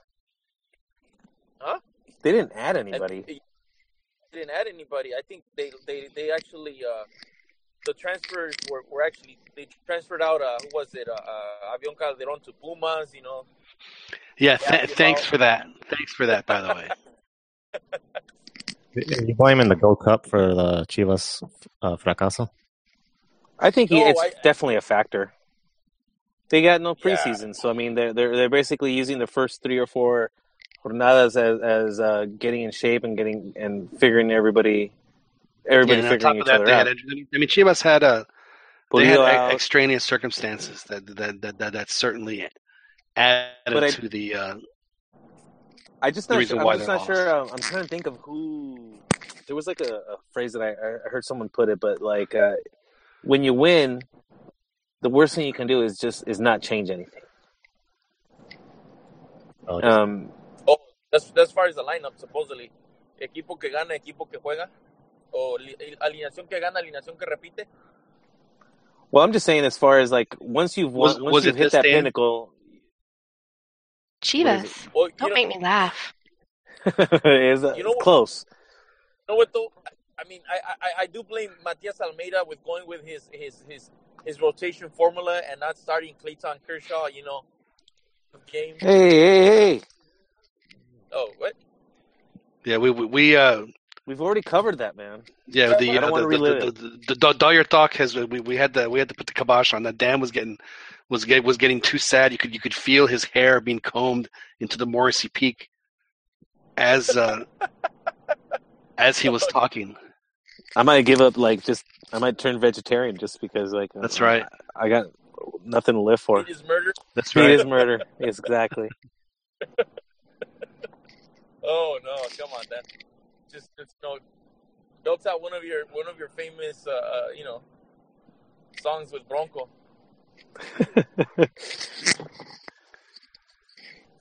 Is that a Cristian Castro reference? Yes. Yeah, it's a big time. For those listening, apparently I bear some resemblance to Cristian Castro. I personally I think I'm much more handsome. It would be a great Halloween costume for me if you ever did that one year. I don't know enough Mexicans though. I don't think I hang out with enough for them to for them to get it. Yeah. they were like, because one year what I wanted to do is I wanted to bust Rigo Tovar. Like I was like, hey man, all I need is just a nice puffy wig, man, and just some shades, and I'll just an open collared shirt. Let this Indian chest hair shine. And for on your chest and your head. Well, because us people with the indigenous blood, it's not a full on coat. It's more sparse the hair. It's a look, man, and I really wanted to do it, but I was like, no one's gonna know who the hell that is. They're gonna think I'm Richard Ramirez. Yeah. Oh shit. That would be good. That's pretty funny. So I reconsidered. I haven't dressed up for Halloween in a long, long time. I think that my last Halloween costume, I was an Australian rules football referee. How's their uniform different? It wasn't different. I just wore a blue blazer with a white hat and pointed all night. That's all I did. Oh, nice. Yeah. Someone asked me if I wanted a beer. Yes, you do point like very dramatically when the guys make their kicks. Okay, gotcha. Yeah. It was. I was the Hulk. We were a superhero-themed family this year. Oh, yeah. You were the Hulk? The shortest Hulk. And then we had... Who else did we have? We had a Supergirl. Okay. And we had Batman and Robin. Excellent. Nice. So we had a... Now, which Batman and Robin? Did you have like Adam West Batman and Robin, or did you have George Clooney and Chris O'Donnell Batman and Robin? Kind of a hybrid. It's a hybrid. It was the colors of Adam West with the swollenness of like the modern suit. Did so Robin muscles. have the red shirt and the green bloomers? Yep. Bright red and bright green. Excellent. With yellow tights, right? No, it was green. Oh, the tights are green? Well, on this costume they were. Oh, okay. I don't know how authentic it was. Holy green tights, Batman! Sorry, I'll still watch it, man. I'll still watch it. Yeah, I'll still. Is it still on? You can find it every once in a while, or even if it's just like Batman the movie, I'll still watch that. That's still pretty decent. The Joker still creeps me out from that show. Cesar Romero. Yeah, man. Was he Cuban American or is he just Cuban? I can't remember, but he creeped me the F out when I was a kid. The Joker? Yeah. I was a little bit partial to the Penguin, because Mickey. That's right. Burgess Meredith was the Penguin. So I always thought that was kind of cool when they made the movies and they made Jim Carrey the Riddler, which was just terrible. It was just so over the top and awful. It would have been so much better if it would have been John Cleese. He would have been a perfect Riddler back then. What's his face from Back to the Future? I think anytime you need someone to be a little bit on the weird side, he's always good. Christopher Lloyd? No. Michael J. Fox? Oh, Crispin Glover. Crispin Glover. Oh, No, I'm talking about Hello, McFly. his dad. Yeah, no. Crispin Glover. Is that his name? Yeah. Okay, yeah. He's a good weird one. Also from Danny Elfman is another good one. Crispin Glover in Wild at Heart. Remember what that David Lynch movie? His little cameo where it was like My Cousin Eddie. Like he liked to keep cockroaches in his pocket. You see Crispin Glover like feeling up his pocket because apparently it's full of cockroaches. It just did some weird stuff. Yeah. I think he would have been a better Riddler. He would have been an excellent Riddler. But anyhow. That there is no doubt. So, Juan, so you want Chivas to stay? You want Almeida to stay? No, the thing is that, the team, okay, well, they had a bad start of the season. They ended stronger. Aren't they mathematically still in the Liguilla? Just stop. Just stop right there. It could happen, John, right? It's possible. It's possible. It's possible. That it's like you're telling me it's not possible. If like the 100 combinations that have to happen hit just right. But we've seen stranger things. We saw one last month in October where crazy things happened in the U.S. ended up getting bounced from the World Cup. So, and I think even just last season there was some crazy way for America to lose out, and it ended up happening. So yeah, Chivas could absolutely, with some miracle, make the Liguilla. It would be a miracle, Juan, a miracle. It's like I was arguing with Johnny Rico last night about the World Series guy, the World Series champion being called world champion because they haven't played Mexican teams or Japanese teams. Ridiculous. Well, it's the World Series because last night Americans, Venezuelans, Dominicans, Puerto Ricans, and I don't know if they have any Mexicans, but they all they won the World Series last night. That is a very international team, the Astros. Baseball in general, right? They got a bunch of Dominicans. Yeah, and people say, it's too bad. Why can't the Astros go play the Serie del Caribe, man? That would be fantastic. Or the Japanese teams. Yeah. But I just thought it would blow them away, like any Major League Baseball team. I disagree. I disagree. It's like the second division teams, man. Those players. No. Yeah, but dude, I'm telling you, you send a team like the Astros down play the Serie del Caribe down to like Puerto Rico or something. I mean, one, they're not gonna, their pitchers are gonna be like 2 or 3 innings max because they don't want to waste, that stuff. But the weather, the game is just different. Yeah, it's a different game, and they will have to adapt. They will absolutely have to adapt. You know the thing about baseball to me is the least athletic sport, like professional sport. I mean, look at the pictures; they all look like like they're scarfing down burgers. The thing is, like golf. They skip their workouts. Like it's a little bit above golf, maybe. They throw a ball and they're winded. They throw a ball like 20 times and they're winded. I mean, they are standing or sitting for 95% of the time that they're. Yeah, I don't think it's an athletic sport. Like, I don't think it requires athletic ability so much as it requires skill. Hand-eye coordination is a hard thing. Yeah, skill. It's a skill sport. I mean, that's what it's. I mean, there's a place for an athlete on a baseball team, but overall, that's not what gets you there. Just kind of like in that respect, I think it kind of does share that with soccer, where I think skill definitely trumps athletic ability. Yeah, for sure. It's not as much though. The difference isn't as much. Also, in baseball, you can juice the ball, you can juice the player, juice the bat. Juice the bat. That is, that is thing. That is one thing I will give that guy credit. I'll do it from Houston is that. I mean, typically speaking, it's not a small guy sport. It's not a little guy sport. It's not a. I mean, I went to Long Beach State and they had a pretty good baseball program. They've always had a good baseball program there, and the guys are massive, man. The players are huge. They're like 6'4", 250, all of them. Yeah, so like they look like football players, really. I mean, so the fact that this guy 5'6", I mean, he's actually shorter than me.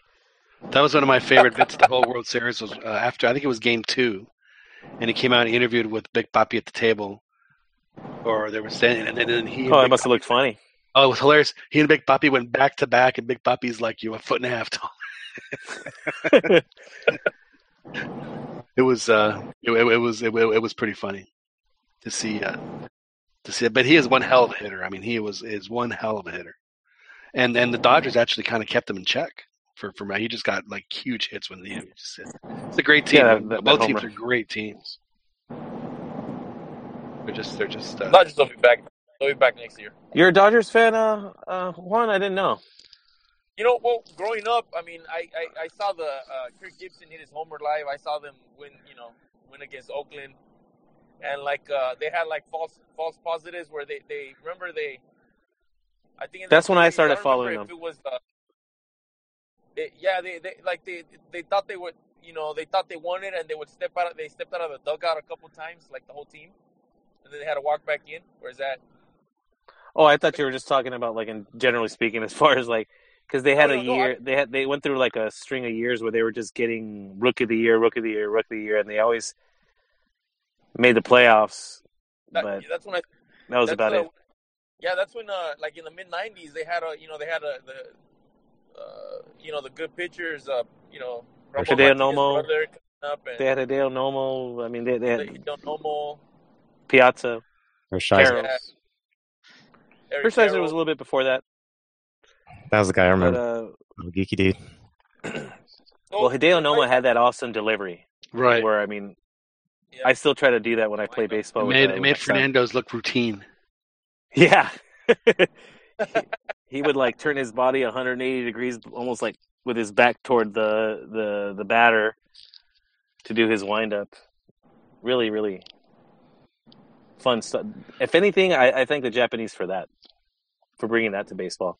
That really cool, unique delivery style that I never seen anybody else do. What's his name had an interesting one too. Dennis Eckersley. Yeah. The sidearm delivery. Sidearm real low. Yeah, the sidearm. Yeah, man. The A's were the. That was my team back then. Me too, dude. I think we're all kind of big that same age. I think we're all big fans of McGuire and Canseco. I loved Canseco, man. Canseco's the man, and then he made a fool out of himself later on. And then no way. his greatest moment was when the ball hit him in the head and went over for a home run.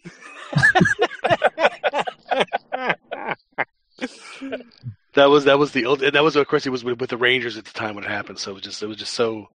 That was a good memory. Yeah, it was pretty.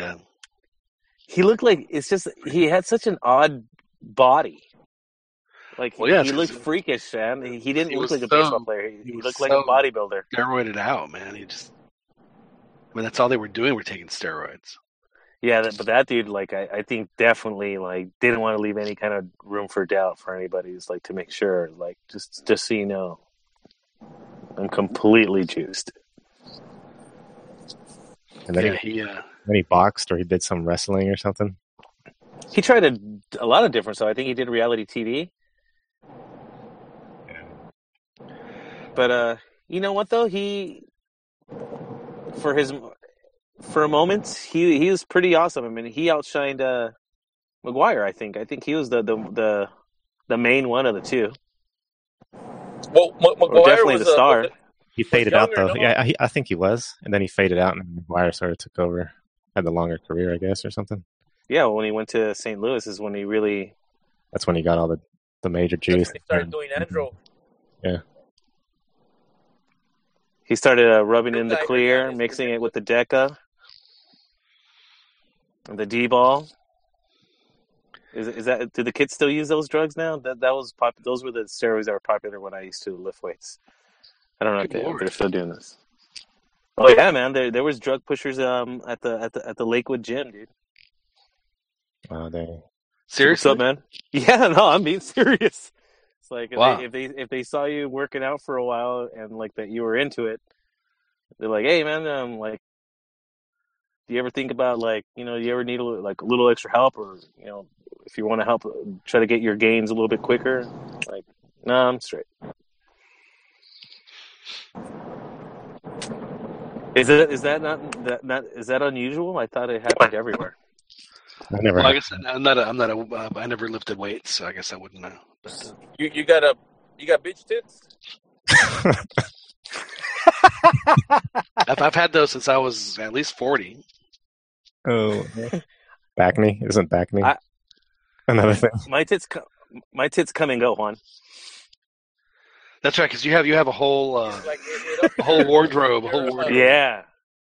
So there's definitely some pictures from Cancun. My first trip with my now wife, our first trip to Mexico. Those pictures are pretty cringy. It's like no, I'm like I got bigger chichis than you. Let's just bury some of these photos.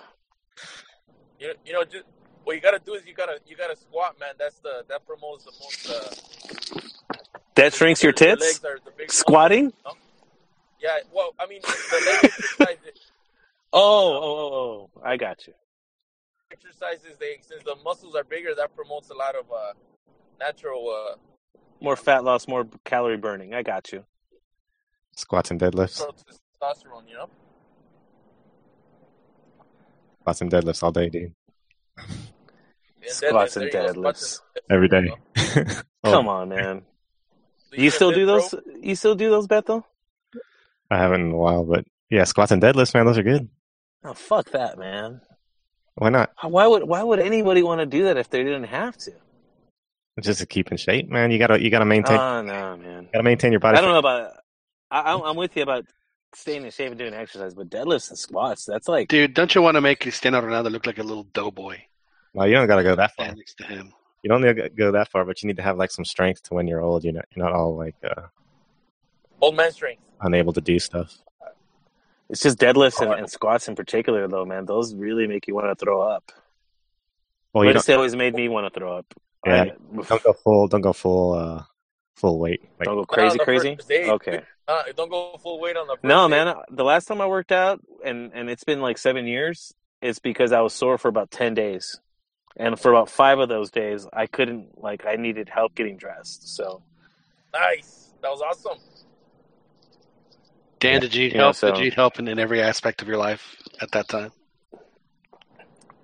You know, I was just hopping in the shower after every number 2, just because like I couldn't reach back there. I was like, I might as well just shower because I'm not gonna be able to get back there.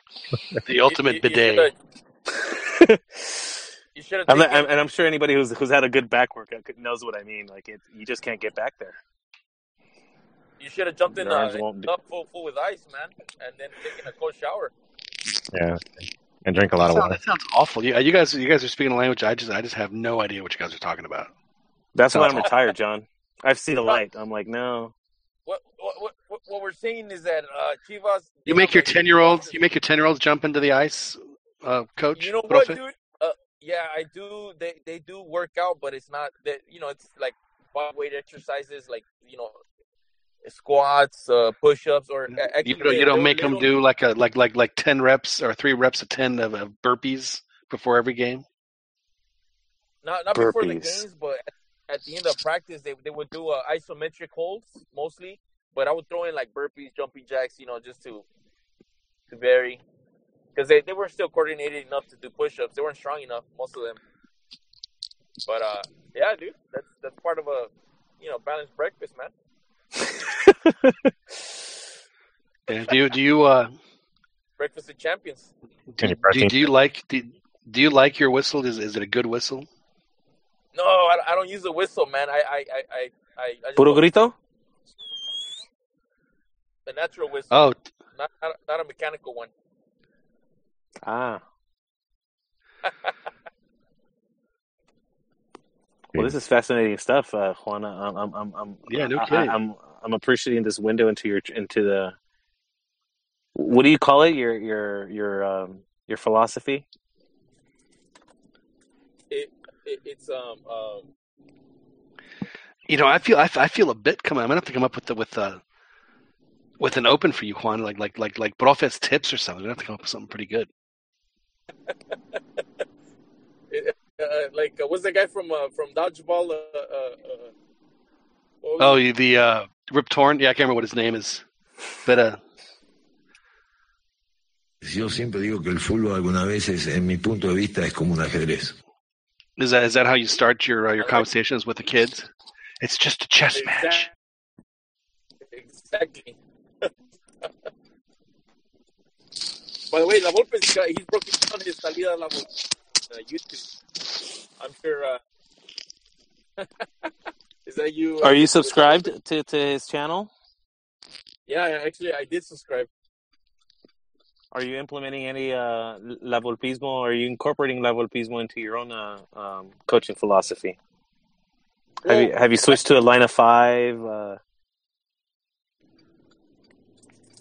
Well, no. I'm a little bit more flexible with the lineup. It just depends. It depends on the opposing team, how many forwards they field. So on that respect, I always try to keep an extra defender. So this was more a la Osorio. No, Bielsa actually. That's okay. More in line with him, because you notice Osorio, he's too calm. If you look at a Tuca Ferretti or a Bielsa or one of those guys, they're or even a Chepo, motivationally wise, they're screaming at the players to get their shit together, on field. Necessary for me to drink my own urine? Probably. Exactly. Patches. So you're a ball buster type of coach then. I think so, man. I mean, you're like Capitan Furia, man. You are the Capitan Furia. You sound kind of like a dick, to be honest with you. I'm just like as far as if I was a player is like, you know, you appreciate your coaches and all, but you're talking a lot of shit behind his back. Yeah, didn't you say you fought with a parent because you're yelling at their kid or something? With a parent. Or yeah, you offended a parent or made a parent upset because you're yelling at the kid. Shit, I'm sure it happened. I don't recall the incidents anymore. Let me see. You were yelling at the kid. He was banging cocktail waitresses 2 at a time. Players couldn't get a drink at the table. What's wrong with you? Well, I already told you guys when I went over and watched him coach, and I was like, "Oh, he's yelling at him." Really? I was like, and they're like what? They're like 6 years old, right, Juan? I mean, you're just really just. If they're not crying, you're not doing your job. No, the group Beto saw they were 12 and 13, but okay. And because the 6-year-olds are you know, they have a little bit more, you know, progress there. They're a little bit ahead as far as experience and understanding. So you don't verbally abuse the 6-year-olds, but you do the 12, 13-year-olds. No, the 6-year-olds too. Oh, okay. So get them accustomed to it. That's good. Toughen them up. Do you? Yeah, you know, I mean, I'm actually okay with. Depends where they're at. I'm actually kind of okay with being yelled at. I was yelled at in every sport I ever played. I just thought it was kind of normal. Have you ever gone the full tuca with them? No le voy a discutir con usted. With the parents, yeah. Really? Y usted no me va a decir qué carajo tengo que hacer. Yeah. Well, you gotta understand these kids, like especially when they're 6 or whatever, they'll get distracted. And I was watching them. These are 12 or 13. They get distracted. They play around or joke around and lollygag and do all kinds of dumb stuff. When you're that age, you gotta be kept in check, man. You got an hour or however long to practice. You can't be messing around. For those that don't know how Profe looks, man, I hear he scares easy, but he does have a bit of an intimidating look. I gotta admit.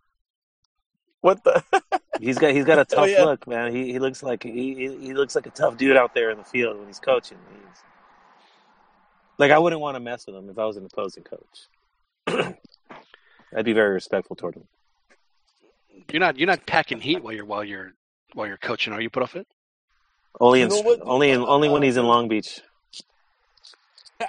There was a game where there's cops that are coaches too, and this cop, he had his gun on his hip, man. He was like in full uniform with his gun. I don't know, man. That's keep it in the truck, bro. Yeah, That's scary. I mean, we practice safety here. We put a lock on the gun, put it under the seat. Well, we would hope so. We would hope so that we practice gun safety. The cop. Yeah, but that cop, actually, parents complained that he was intimidating them, intimidating everybody, intimidating the refs, the players, the opposing players, man. The opposing coaches. Seriously. That's. I'm shocked that people would feel a little bit uncomfortable with an off-duty cop just walking around with his gun, coaching kids. Well, he was in full uniform, so I think he was on duty. Actually, I think that's worse. He was on duty. You know what I mean? Yeah, he was on duty. Oh my goodness! He was duty. That's a dedicated coach right there. Maybe he was. Or.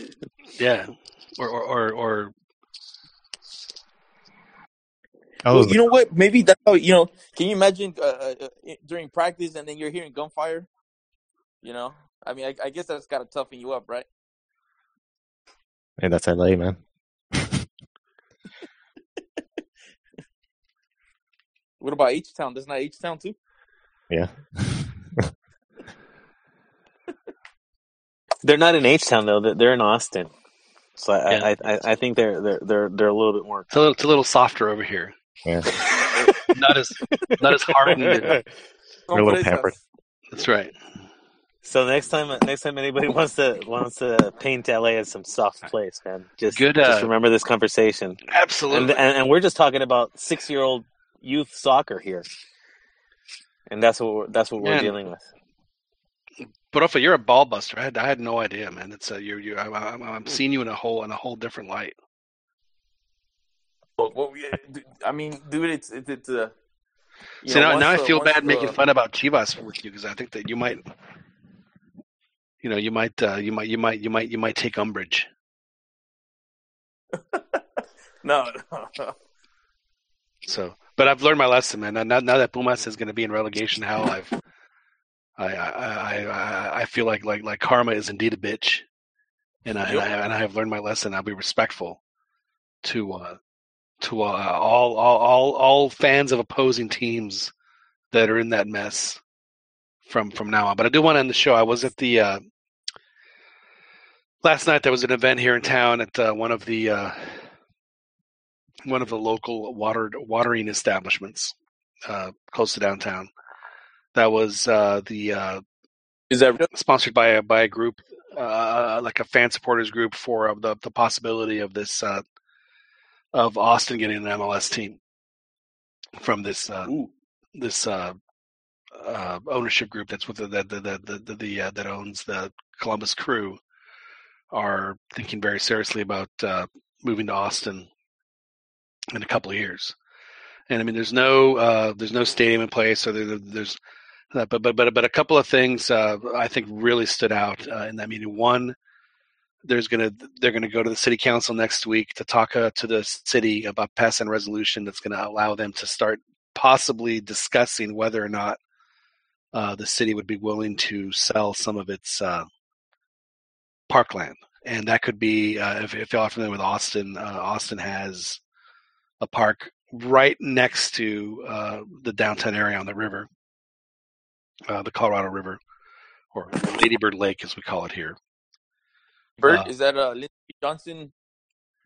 Yes, Lady Bird Johnson Lake. That's correct. It used to be called, it was Town Lake for years, but now it's Lady Bird Lake, but I still call it Town Lake because it's a habit. Anyway, so there's that. There's also some places over on the east of I-35, which has become more and more gentrified. And what they want to do is they want a location where they can get as many folks walking as they do coming in cars. So that to me says that they want to be as absolutely close to downtown where they can, and those are really kind of the two options, or those spots. And the other thing that he said, go ahead. No, that's a good idea, man. That's what LAFC is doing out here in LA, and I think it's gonna fare better than like LA Galaxy's out in the right in the suburbs. You could say. Yes, so and he also pointed out that that's what's happening in Seattle and also in Portland, where there's much more of a quote unquote walk up crowd. So so that stuck out. And the other thing that stuck out was what seemed like the biggest reason why they were going to leave Columbus. It has really nothing to do with their stadium or the fan support or like they actually have very decent fan support, and it just. I mean, I don't know how you feel, Cheekers, about this. I mean, it'd be nice to have an MLS team because it would be the only professional team that Austin would have in any sport. But I mean, I feel just really bad for the hardcore Crew fans because I mean that's it's like, But I mean, if it happens, it happens. I mean, it's not like we can control it or have any say in the outcome of what's going to happen. But it just seems weird. Don't they still have DC United up there? Well, in Washington. That's Washington. The Crew is in Columbus. Yeah, but anyway, but what this guy said, it was Dave Greeley. He's one of the principals of this ownership group, and he said that the thing that Columbus cannot offer them is corporate sponsor, and that's one thing that Austin has coming out of their. I mean, they have a lot of companies that are headquartered here. And the one thing that I see, if they do come to Austin, is there's going to be a huge comparison by the Columbus dudes as to the fans that attend the stadium, the games and everything. And if it doesn't compare, there's going to be some. Well, see, and that's the other thing is that somebody asked them that question. They said, "Hey, what's going to stop y'all from, going to the next pretty lady that you guys see? And he didn't answer it. That was when he actually deflected and started talking about why they were leaving Columbus. I mean, the way he was framing it was basically, Columbus, they don't have this, they don't have that, and the corporate sponsor thing was big because they want to have the sponsorship lined up so that way they can go ahead and secure the financing for the stadium. Why don't they just buy a second team? I mean, is multi-propiedad really? Well, the problem is because when new franchises come into MLS, you have to pay a franchise fee, and I think right now it's upwards of $150 million. Oh, so it went up. Why. It may be less. I'm not sure exactly what the number is, but I mean there was obviously a franchise fee involved. Does CantinaMX have we saved up enough to buy MLS franchise? We're close. Oh, okay. We're close. We just need a few more viewers to get us that magical sponsorship to put us over the top. But So those are the two things so it seems to me then that there's probably about a 75% chance this is actually going to happen. And then I heard San Antonio's getting upset because they got some passionate fans down there in San Antonio for that little team. But that's the thing is that they shouldn't be getting upset because that to me is what MLS is lacking. Are those really good regional rivalries? I mean, and I'm sorry, but I mean, people say, well, you can't have 4 teams in Texas. Why the hell not? Texas is the second most populous state in the union. It seems like if any state's going to have multiple teams, why wouldn't it be Texas? And I don't know if you guys know about the demographics in Texas, but everything south from Austin down south is pretty solidly Hispanic. So second largest state of the union with a large Hispanic population, it seems like MLS would want to have more than 2 teams. More than 3 teams in Texas. And an Austin-San Antonio rivalry would be fantastic. So I don't think the San Antonio's out of the running at all, or at least they shouldn't be, just because of the proximity like that. I mean, that's, if MLS wants to be where they want to be, those are the kind of things they have to cultivate. Yeah, it'd be interesting. I would be okay with it. I have my doubts as to the success, but closer an MLS team, the better. Well, the other thing that would have to happen is if they did do this and they do them downtown and they have the whole bit, is they cannot in the summer, they cannot play games earlier than 8:00 at least because it's so hot. I mean, and no one wants to sit out there when it's 105 degrees, and I'm sure the players don't want to play when it's 105 degrees. So, yeah, exactly. So, I personally believe. And I'm sorry. I mean, if you're worried about TV, I mean the TVs people that are gonna watch are gonna watch whether it's on at 8 or 8:30 or 9, whatever it is. Just start them a little later in the summer. Just go to summer hours. The players will thank you. The fans will thank you. Austin's kind of a late arriving crowd anyway, so it would be those are the 2 things that I would do. So what if why don't they try like an air conditioned stadium? I forgot which NFL team. Well, I mean, there's plenty of domed stadium. I mean, that to me would just be just an excessive, needless cost. All right. I mean, they got 100,000 seat stadium that's going to be right down the road. That doesn't. I mean. Cowboy Stadium. No, the college stadium here. Oh shit! Wow. Yeah, yeah, 100,000 people. They haven't. It's been a while since they've had a sellout, but yeah, 100 and something thousand fans fitting it. Nice. Yeah. So, like I said, hopefully, hopefully for Austin fans it'll happen. I feel terrible for the Columbus Crew fans if their team goes away like that. I mean, it's just, but it's just a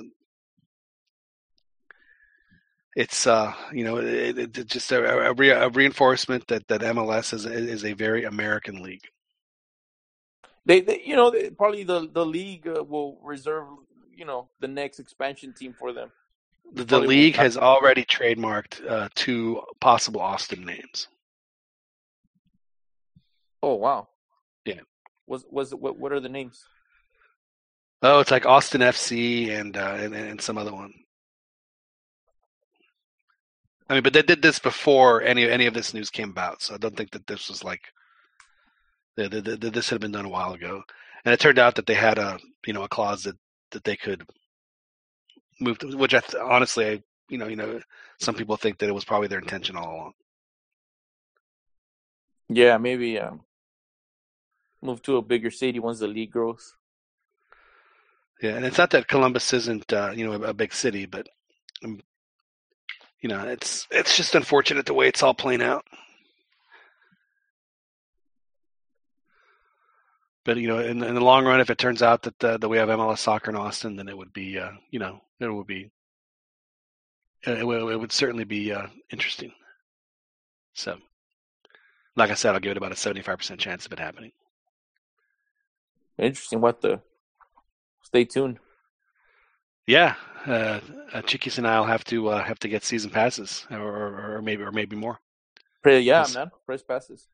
We'll see how that plays out. Well, gentlemen, Profe, it was so nice to have you come on. We need to come up with a segment for you so that you can give us some of your coach talk. All right. We'll call it the Profe and Batches. Yeah, there you go. Like a mix of Tuca with Tuca-isms and La Volpe-isms and some patches. Patches. We'll throw some patches in there. Dodge, duck, dip, and dodge. That's right. Hey, did you? I guess one last question for you guys, because during the week, listening to the radio, one of the sports radios, and they were mentioning Coudet. He resigned from the Cholos post because they weren't paying the players. Did you guys? You guys aware of any of that stuff? Yeah, we talked about it a little tonight. Oh, okay. All right, I'll give it a listen then. But did he did quit and all that stuff's real? Yeah, he's no longer the coach, but I thought that he'd gotten canned. I didn't realize that he that he left on his own.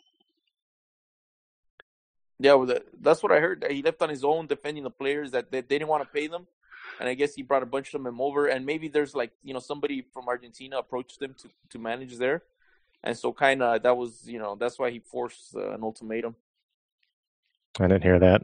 I thought he was canned also, and then Jurgen is rumored to come in. Rumored. Jurgen Klinsmann? Yeah, to come into Cholos. You know what? That would make perfect sense, since it's freaking Cholos USA. Yeah. Interesting. He'd take a helicopter down from LA or wherever he's at, from LA to Tijuana. I heard he lives in Newport Beach, so I think he's pretty close to Dan. Oh yeah, there you go. So they mutually ended their working relationship as of this Monday, according to their release. Okay. I'm sorry, Newport Beach is still closer to Long Beach. That's Orange County. I'm not claiming him. I'm not claiming Orange County. You're not claiming Jurgen? No. So Juan, is that? I don't know anybody from Newport Beach. I mean, that's pretty exclusive territory. I'm way too much of a commoner. Yeah. Kobe, Kobe. Yeah, exactly. I'm not on his level either. They're part of an elite group. I wouldn't know what to do in Newport Beach. You know what it is, John. Those people in Newport Beach, they don't know the glory of chilaquiles. I think that's what they don't. That's what Dan is saying. Eggs Benedict, probably. Their region. I'll be in Puerto Vallarta in a couple of weeks, so I will report on the amount of chilaquiles that I have. Although we're staying at a house, so nice. I have to make my own chilaquiles. But do you know how to make them? Do you have a good recipe? Of course. Yeah, I do have a good recipe actually. All right, we'll have to share that with offline. Yeah, it's posted on your Pinterest. Hey, put it on the show notes, man. Maybe the listeners, maybe we should cover it on air. Yeah. I mean, we covered baseball. We covered we covered just about everything today. Yeah, I like chilaquiles when you like fry your own tortillas. Get them nice and crispy. Yeah. Mm-hmm. Yeah, that's good, man. Then we fresh chopped onions on top, with cheese. Yeah, onions and cheese. I like cooked and fresh. And then either way, and then the black beans and the crema mexicana. Oh, there you go. Yeah. Now you're talking. See, whenever I get chilaquiles here, they give me the bite. I just mix it all up, put the cream on top, and just go to town. You add your own cream? You guys eat them with a yeah, or because I like to eat them with flour tortillas, man. What the hell is wrong with you? What the hell is wrong with you? ¡Cállese, carajo! You eat tortillas with tortillas? Oh. Yes. Corn tortillas, flour tortillas. You know what that is? That is the worst abomination I've heard since the double-decker taco at Taco Bell. That's like we gotta make a poll. Wait, on this. whoa. See how many people actually do this? That's I don't think I'm the only one. I went to San Jose and I had some tacos al pastor with. I'm sorry, Chiquis. With pinto beans, man. Oh. Like, what the heck is this? Man, what have you Callies done to our treasure? I've actually had the beans offered as a condiment to the taco in Mexico. Yeah. In Tijuana. So that's not a California. No, I mean that's one thing.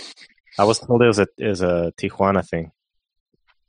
I don't know, maybe, but no, I have had them in Rosarito where I forget they have like the special taco, I guess, like the with everything on it, and that one does include beans. Double tortilla, but that's not as egregious as the double tortilla. I just think that's just like that's a serious fat move. like a gluttonous move. Like it's like I'm gonna have a double cheeseburger, but I'm also gonna have but another double cheeseburger on the side. Instead of buns, I'm gonna have 2 other pieces of meat to make the bun to replace the buns. Yeah, exactly. That's actually really good. Double big cheeseburger and then bacon cheese fries. It's like the old Good Morning Burger on The Simpsons. You remember the Good Morning Burger? Man, that's crazy, Juan. That can't be healthy. It's delicious, man. What can I say? Wow. I've never heard of anybody even attempting that, dude. You should talk to Taco Bell, dude. Here you go. 18 ounces of sizzling ground beef and soak it in rich creamery butter. Then we top it off with bacon, ham, and a fried egg. We call it the Good Morning Burger. Why does she make it sound sexual? That's so awful. It's a commercial. It's disgusting. The Good Morning Burger. The sad thing is, I think people do get excited about their breakfast sandwich like that. You know, Juan, all the Q points that you earned today for your tough image as the profe, the hard edge coach. Now we find out you do the double tortilla. Wow. Yeah, you mix in the gringo tortilla too. Next thing you're going to tell us, you keep your tequila in the freezer. Wait, you put a corn tortilla inside a flour tortilla, right? A corn tortilla chilaquil with a flour tortilla, right? Is that what you? I'm picturing him, the tearing style, tearing strips of the flour and grabbing clumps and of making sopitas with egg, eating it like Ethiopian food. Yeah. Yep. I've never heard it described like that, but that's how I eat. So, but that's my preferred way of eating tortillas. But is that how you do it, Juan? Yep. Like you ever eat the beans with tortillas? Yeah, of course. You grab a little piece and a mouthful. Yeah, like a little sopito. Yeah. See, I just make a taco. I make a taco out of everything, but I don't make tacos out of tortillas. Weird. Right. When I was in taco out of spaghetti. When I was in Cancun, I was What? I never. Yeah, that's pretty gross too, though, John. I think that's actually worse than what Juan just said. Maybe you could explain to the listeners what the hell is Texas spaghetti, or what is it? Texas toast? Texas No, spaghetti? no. Yeah, something with what's that meat in a can? Chili? Man, dude, there's like some concoction that I heard. I heard it on Big Soccer. Someone mentioned it. It sounded disgusting. Where it's like some kind of meat product, and they call it like Texas like two-step or something, or southern like spaghetti, but it's basically like some kind of pasta with some kind of chili product. Like I'm gonna have to plead ignorance on that. I have no idea. All right, I'm gonna come up. I'll sort out the name and I'll ask you about it. But I heard about it and it's just sounded rough, man. I was like, man, dude. But for the record, my spaghetti in the tortilla days, that was what I used to do as a kid. So that was, I bet you could probably open up a restaurant in Texas and serve that, and you'd do all right. I will say though that my spaghetti the day after tastes 1,000 times better than the day I cooked it. No, that's for sure. Yeah, I love that spaghetti. At least mine does taste better the next day, for sure. It's if I ever did open a restaurant, that would be what I would call my spaghetti. Was yesterday's spaghetti. Yesterday's. Oh, okay. Yeah. You wouldn't pass inspection. Probably not. You'd be perfect for was it Waco Loco? That's right. Because they claim fresh, but I don't know. They make it in New York City. That's right. I mean, how fresh could it be if you're touting guacamole? Well, he says Philadelphia. Well, as long as you get the aguacate, then you're all right. You're just getting the aguacate. I know, but how fresh is the avocado, though? Really, how fresh is it? I mean, but that's the thing about avocado, though. That's the thing about avocado, though, is that it's either fresh or it's not. There's, the thing that I can't deal with is around here they always put like sour cream or some sort of, cream product to mix it in. So it's like, what are you doing? I remember one time I was watching my sister-in-law make it. That's disgusting. I was like, "What are you doing?" So what do you mean? I said, just stop, because she was getting ready to mix it all. I said no, and I said, it's just this, and I just made her some, and I said, that's all you need to do. You don't have to put any of this other stuff in there. Just enough. And they eat it a lot differently over here. I guess like the way I like it better is the way they kind of serve it with the tacos in TJ, where it's just basically it's a smear of avocado, really. Right. That's all it is. It doesn't have tomato, doesn't have anything in it. It's just basically mashed up avocado smeared on a tortilla with all the rest of with the meat. Just a real simple. It's not a huge production. Oh man, I cannot tell you how much I'm getting hungry to go into there's a taqueria that I want to hit in PV. It just sounds outstanding. I can't wait. I might hit up TJ Tacos tomorrow. TJ Tacos is a local eatery here in Escondido, and it's really neat. It's a I think it's about as authentic as you're going to find in most places. They have like different stations of different meats being prepared, like these huge vats, right, of stuff just boiling. Really? Wow. Yeah. So you get your like, was it suadera and al pastor. Lengua, when I first graduated, you guys been to Taco? Have you heard of Taco Cabana? I know Chiquis has. No, I haven't. So it's like a fast food place, but a little more upscale from Taco Bell. And the way they used to do all their food was kind of what you're talking about. They had like these little vats like right in front. So like you'd get the order, and the little lady would make the taco like right in front of you, basically. Mm-hmm. Because she had all the ingredients in front of her, everything, all the, the tortillas, the meat, the seasonings, the condiments, everything. My buddy went and got like an extra large drink there, and was watching him make thing, and he was totally wasted, just gone. He knocks over this gigantic drink all over the entirety of their prep station. Oof. Like on a Friday night at 9, when the place is just absolutely packed. So he just like ruined all the condiments. Yeah, it ruined everything. I mean, everything. It was the most painfully funny, sad things I'd ever said. I couldn't stop. I had to leave. I obviously had to leave the restaurant. Of course, yeah. The next day, we go back, and the kitchen folk recognize him. Goes, he was the one. Ahí está. It was so funny. Ese fue el güey. Exactly. Oh, it was so funny. Yeah, so that was. But just the fact that it was one of those like 72-ounce drinks. It was just this huge drink, just all over. It went into every single one of those little bins, everywhere. It was. How did he? What did he do? Just said sorry and. Yeah, he said sorry and he just walked. But I mean, like everything they had was just totally fucked up, and they had to just replace everything. Pardon my language. Yeah, you made him waste a bunch of money. Yes, that's exactly right. All right, we should probably wrap it up. It's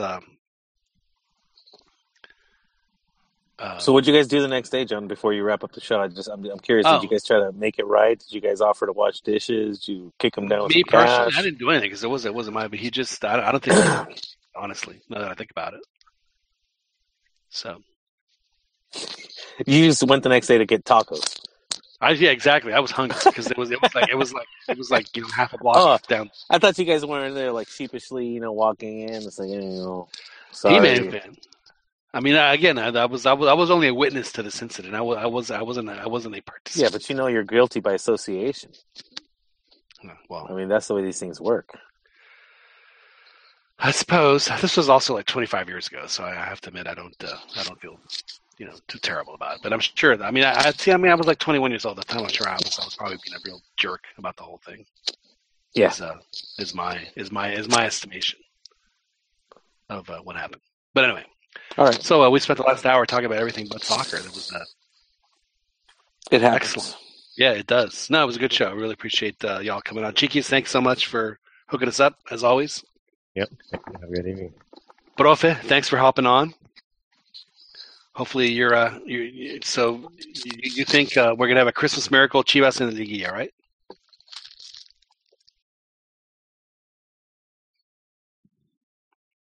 That cricket. Crickets from the Profe. I guess that could only mean that is not that's not gonna happen. Dan, thank you very much. Sorry about your Dodgers, but I don't think that this is the last time that they're going to be in the World Series over the next couple of years. So I think that you guys will be okay.